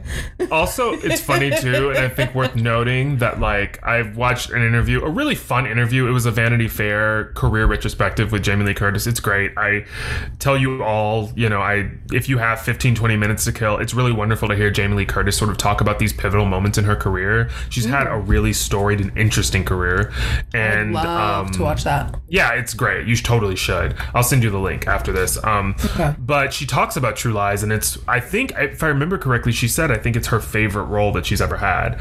And several actors said that. Tom Arnold said that. Tia Carrere has said that this is her favorite part that she's ever had. And Arnold Schwarzenegger has also said something along those lines, that this is just one of the most delightful experiences that he had in a film. Famously, Dave mentioned, and I think it's in trivia, that like Jodie Foster was up for the part or in consideration for it, and then didn't end up doing it because she was working on Nell, or she took Nell as instead Tay and Luann. But that's also funny to me because I can't see Jodie Foster in this part at all. At all. The thing that... if you want to hear my Jodie Foster accent, then you don't have to move much further away than this, because she's going to give it to you like this every time. That's However pretty good. You want it, whatever you like. This is Jodie Foster, and this is also Holly Hunter. I was just about to say you're moving into Holly Hunter, Jodie Foster hybrid territory, which I actually really like. Like, who's that person, Thank you. Maybe I'll start talking like this a little bit. Maybe I'll get a little bit more fucking respect from you and from the media. So Jamie Lee Curtis, but also Jamie Lee Curtis, she tells this really funny story about how like James Cameron called her and was like, hey, I want you to star in this movie. I've written this movie for you and Arnold Schwarzenegger. Are you interested? And she's like, yeah, of course. And then she like he's like, okay, I'm going to bring the script. I'm going to send the script to you. But like the person who's bringing the script to you is going to, you can't have it. Like you get to read the script and then the person's going to take it away. Like wow. This is top secret, that kind of thing. He didn't want Christopher Guest getting his hands on it. I know what the truth is.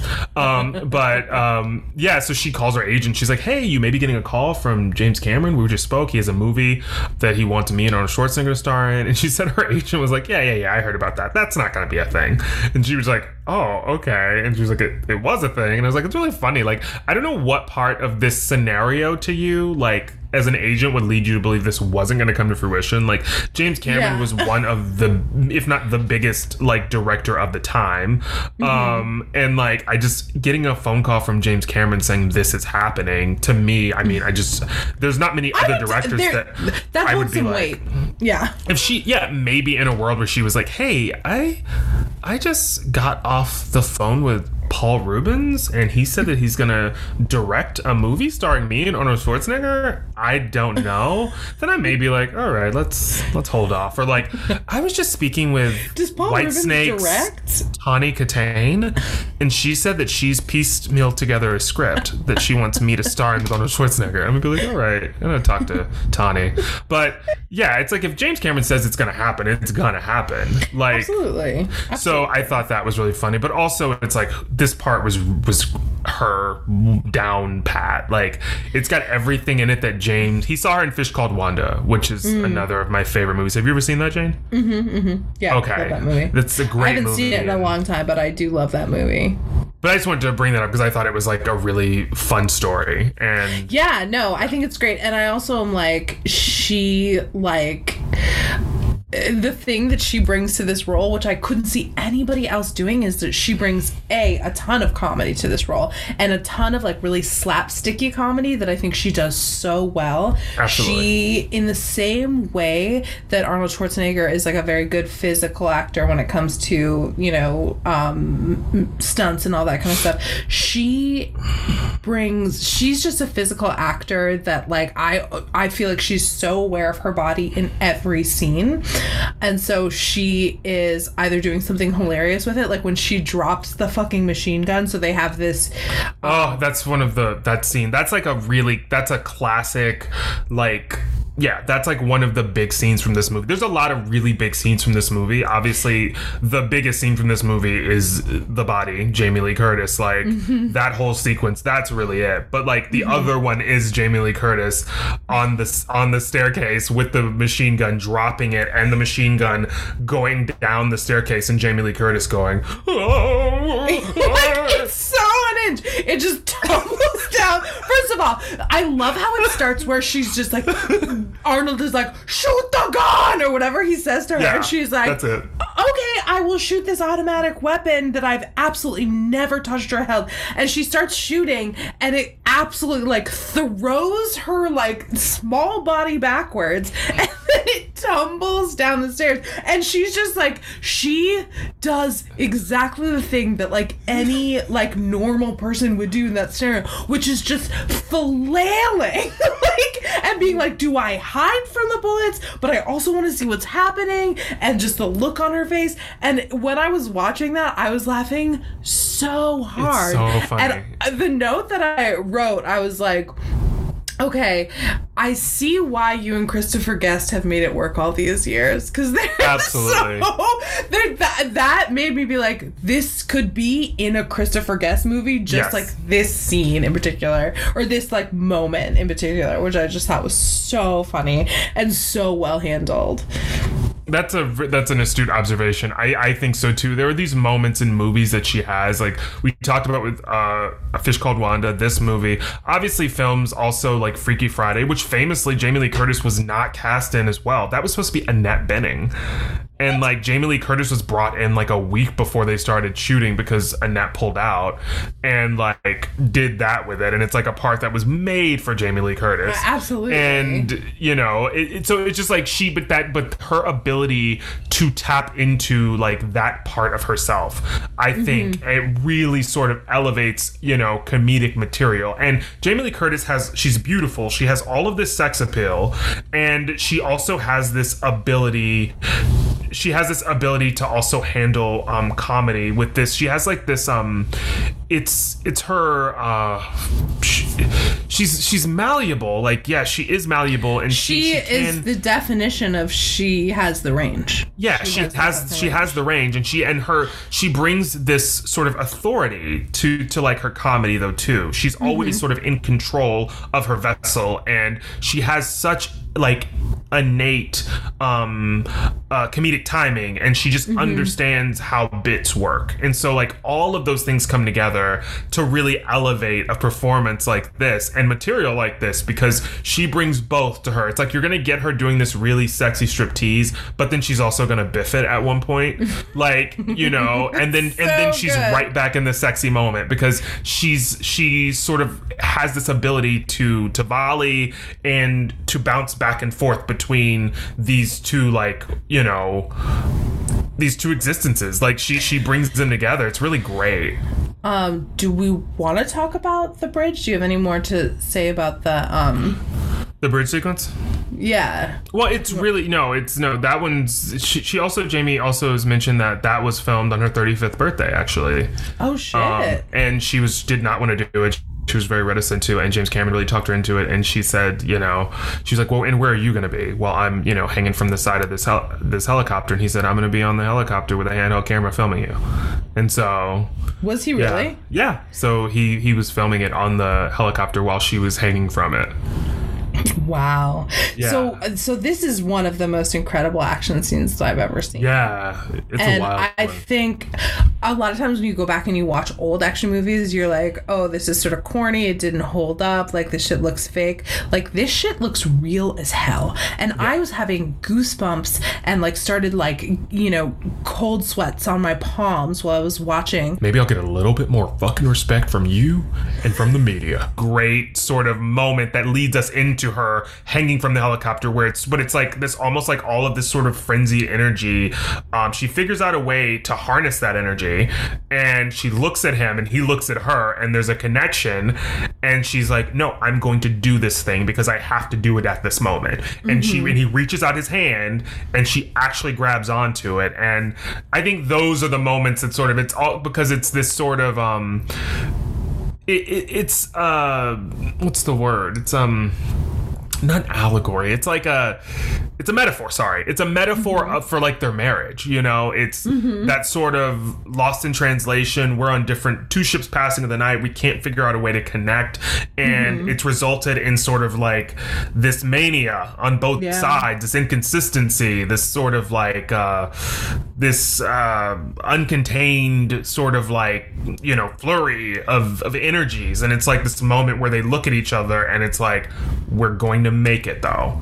It's like that moment where they find their way back to one another. And I think that it's really sort of, it becomes like, this.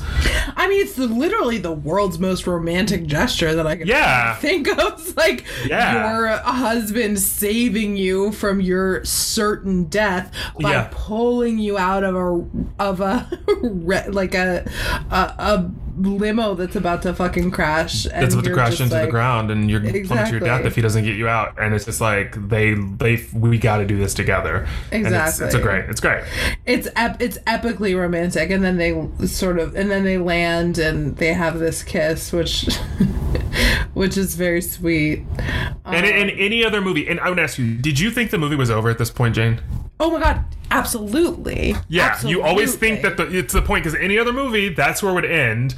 But it's like... Exactly. They're like literally kissing in front of the sunset, in front of the water. Or maybe it's not sunset, but it's like this... It's an explosion. It looks like it's a nuclear explosion happening behind them. But it's like, it lights up the side of their faces, and then Arnold Schwarzenegger puts his hand up to sort of like block it, because you're not supposed to look directly into that kind of damage. That why he did that? That's what Dave told me, I have in my notes, why is he blocking her face? He's blocking their eyes because you could have permanent like eye damage, I think, from looking into how the fuck did Dave know that? Dave knows everything, man. He knows let me take that back. I don't give him that. He just has like very, very like insane trivia that I would never know. And it's like, Dave is a very smart person, and he knows a lot of like things, and it's always, which is one of the reasons why when I ask Dave random questions sometimes about things, and then he'll be like, it's not trivia, it's just okay, he's just trying to listen. It's not trivia, but it's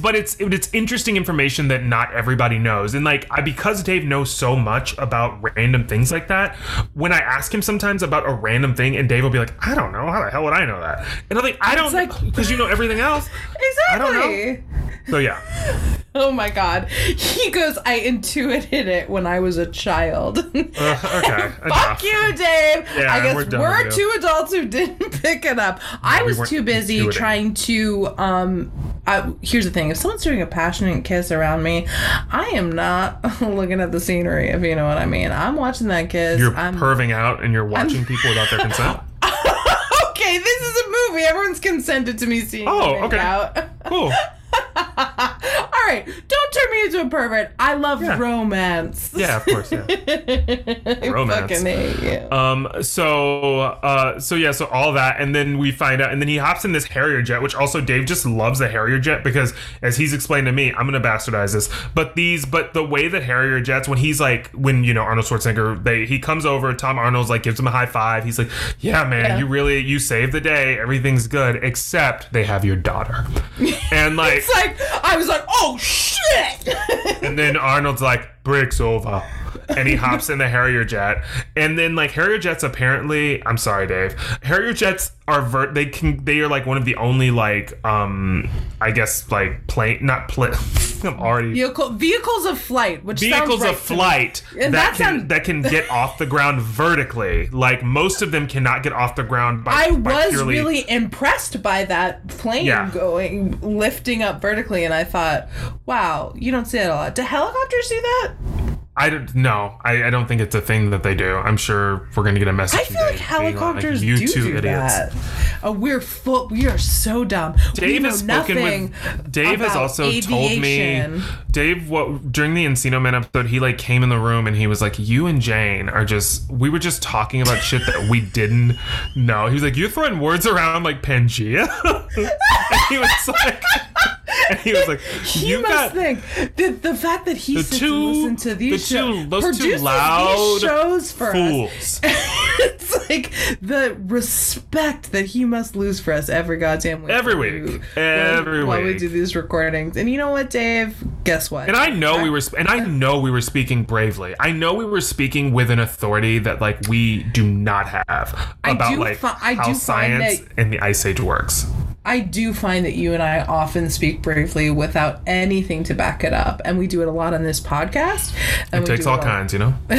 We do it a lot when we're not being recorded. But that's Dave has also given us a reprieve because he has also said it was a long time ago, which is true. And that's why we were confused about the Ice Age. He also then insulted us immediately after that by saying, you speak with reckless abandon. And on that note, we're done with you, Dave. We're done with you, Dave. You're fired. Anyways, but actually you're not fired because we don't know how to produce no, we need podcast. to. Please stay. But so the extremist group has gotten a hold of Dana, the daughter. She gets away from them. Also, shout out to you knowing the term Harrier jet. I was like, that plane that lifts right up. I only know it because I've watched the movie with Dave before, and he's pointed out to me, and I actually did think it was a cool fact, and I was like, oh, that's kind of cool. That is a cool fact. That they're so cool because, and I think the U.S. military gave them permission to use the Harrier jet, which was like a big deal. Wow. And so it's also, I do want to mention this. This movie was, at the time that it was made, it was the first movie that cost over $100 million to make. I think the budget was $120 million. Because I literally wrote in my notes right under the Harrier jet stuff, which I did not call it that. I was like, this movie has got to be so fucking expensive. $120 million, which at the time was the most expensive. And the one before that, I believe Dave said, was T2, which is another James Cameron movie. Wow, so he's spending, but also recouping. So he's like, check the receipts, mama, but check the box office right after. Because last time I checked, the numbers don't lie. Any spent other 120, questions? spent 120, made a profit of 250. Get into it. Okay. So yeah, it made a $250 million profit. So it's like, yeah, and what? You made your money back though, didn't you? Oh, get out of my face. Oh. So, so he rescues his daughter on the Harrier jet. There's also a moment where she's out on this like scaffolding, like trying to get away from the bad guys. She's got the key around her neck, which is like the key to the weapon of mass destruction that they have. And he's levitating below her and he's shouting to her, "Jump down!" And like Dave and I both were like, to where?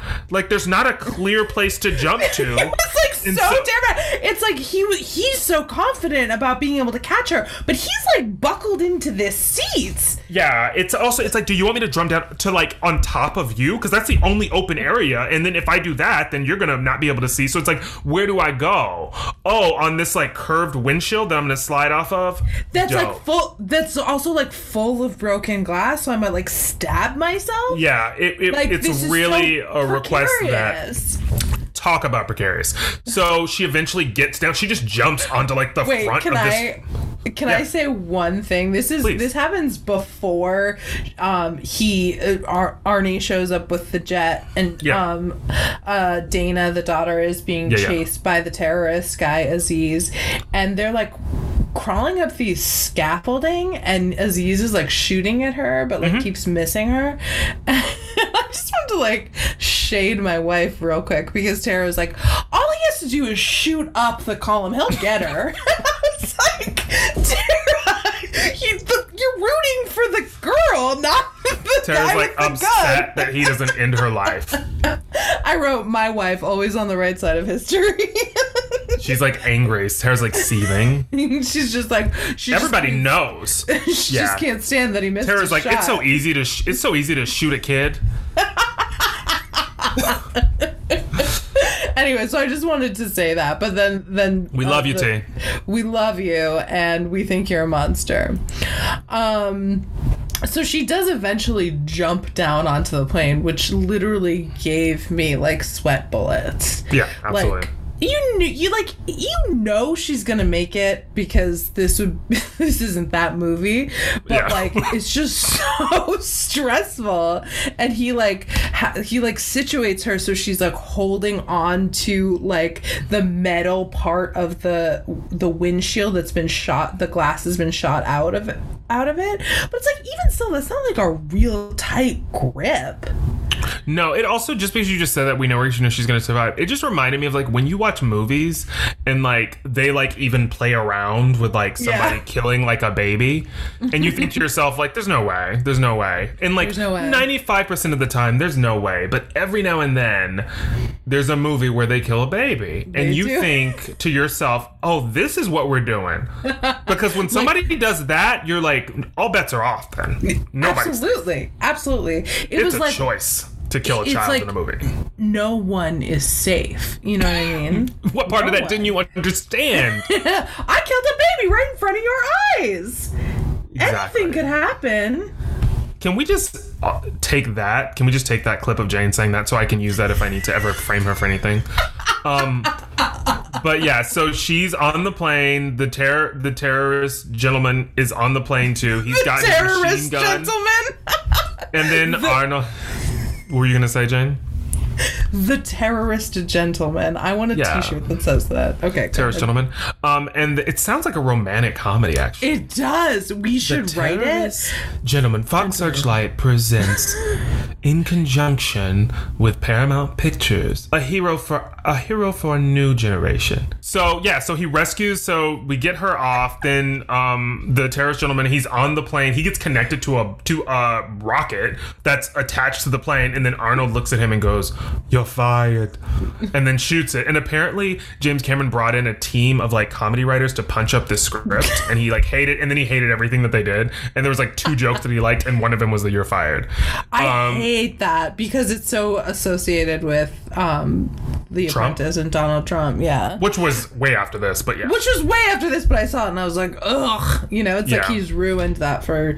I mean, it wasn't a great joke, but whatever. Also, I just feel like it was like he was so like lucky that missile went off and went through the building and then killed the other plane helicopters of terrorists and not like continued through another building and killed like hundreds of civilians. That's every scene in this movie because they use machine guns throughout this movie in public places and no civilians ever die somehow. So true. But yeah, he rescues his daughter, and then we flash forward to a year down the road, and now Helen's hair has grown out a little bit, so she's having a little shoulder length moment, and they get another phone call at the house. The family's happy now. The unit is together. They're weirdly playing Thumb Wars at the table, which yeah, you know, like you do. How weirded out would I be if my mom ever was like, "Hey, baby, can I challenge you to a Thumb War?"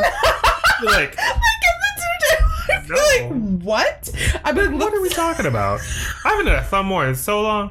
But yeah, so they call them. Now we discovered that Helen's working for the agency.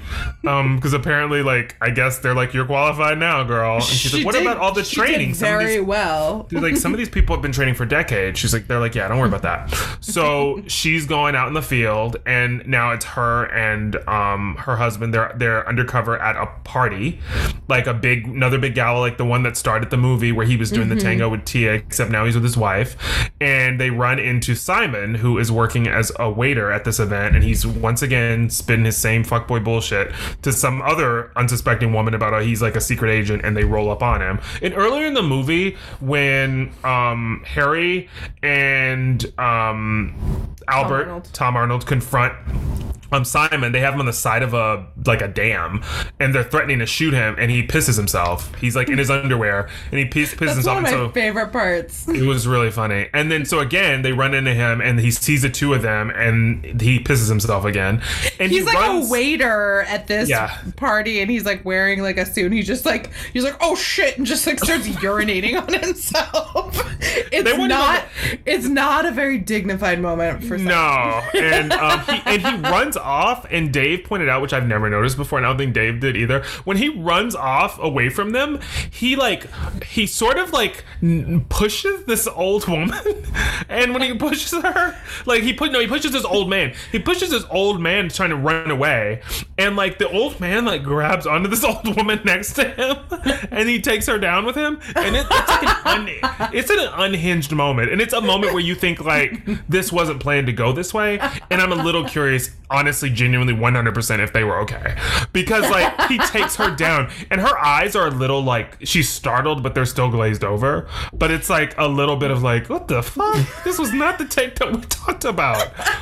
This is not what I signed up for when I didn't sign up for a tumble. To be a featured extra. Like, come on, give me the craft services and, like, leave me alone. Exactly. Like, I was a medic in the fucking war. Like, show me some respect. I'm legit Rosie the Riveter. That was based on me. Put some respect on my name. I was in the field tossing that softball with the girls. So their own, is that give it? Yep, exactly. And so that's the movie ends. And one of the last like funny detail was that Jamie Lee mentions that during the tango scene at the very end of the movie, as the credits are rolling, she goes down to the ground. There's one point where she slides down to the ground, and then Arnold swings her around, and she's supposed to slide down and get back up, but she actually falls. And Jamie Lee Curtis said that's because she obviously all the working out in this movie was so physical, and she's like, I was physically drained, and she's like, when I go down to the ground, because they'd filmed the scene so many times, she's like, my legs were just shot. So when I do the slide down and I fall, that was genuinely me falling. And she was like, I never thought that James Cameron was going to use that take. So when she saw the movie at the end, she was like, that we worked so hard to get this tango right, and I fall, and he used the take that I fell, and I was so upset because I wanted to be good so bad, and she's like, and then I thought about it and I realized that no, that's exactly what would happen to Helen though. Of course, she would be doing something really like sexy and sensual, and then there'd be a moment where she sort of like has like a flub or something. So she was like, it actually was perfect for her, for the character. But yeah, totally. So that was a lot of fun. It was super fun. I'm like, I feel like we could talk about this movie for absolutely way longer because there's just so many things that we couldn't get to. But like we've been talking for a very long time. We have. But I loved this movie. I don't think it needs to be said, but I will ask Jane, would you watch this movie again?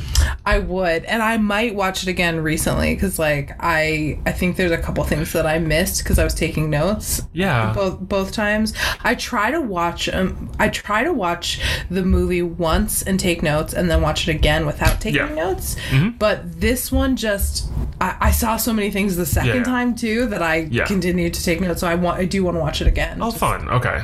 On its own. Yeah. Awesome. All right. Yeah. And then I am curious if you have a movie that you want me to watch for next week. Well, I am sure you're curious, and I'm sure it keeps you up at night, the fear, the sweat. It does. Yeah. Of what you're going to have to do when it's my week. And look, I'm not the only one who's been waiting for it. I think our listeners have been waiting for it. What is this going to be? Several people asked me, when is this coming up? And so here we are. We are revisiting the Twilight series. And we are gonna watch Twilight New Moon, the second movie in the series, and I can't wait. Any first impressions, Bran? Well, I'm assuming that Kristen's going to be mopier this time around, probably. And everybody's going to be a little bit paler. And the stakes, I was going to say the stakes are going to be raised, but something tells me probably not. So, yeah, I'm ready to revisit, Spooky High. I can't wait. I mean, we had to do it. I will say Twilight has been our most popular episode, our most downloaded episode. So people have enjoyed it.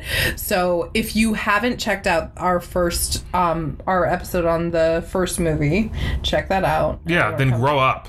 Check it out. Grow up and listen to our fucking podcast. What are you doing bouncing around? There's an order here. Anyways, check it out, and we'll be back next week with New Moon. All right. Thank you guys. Bye. Bye.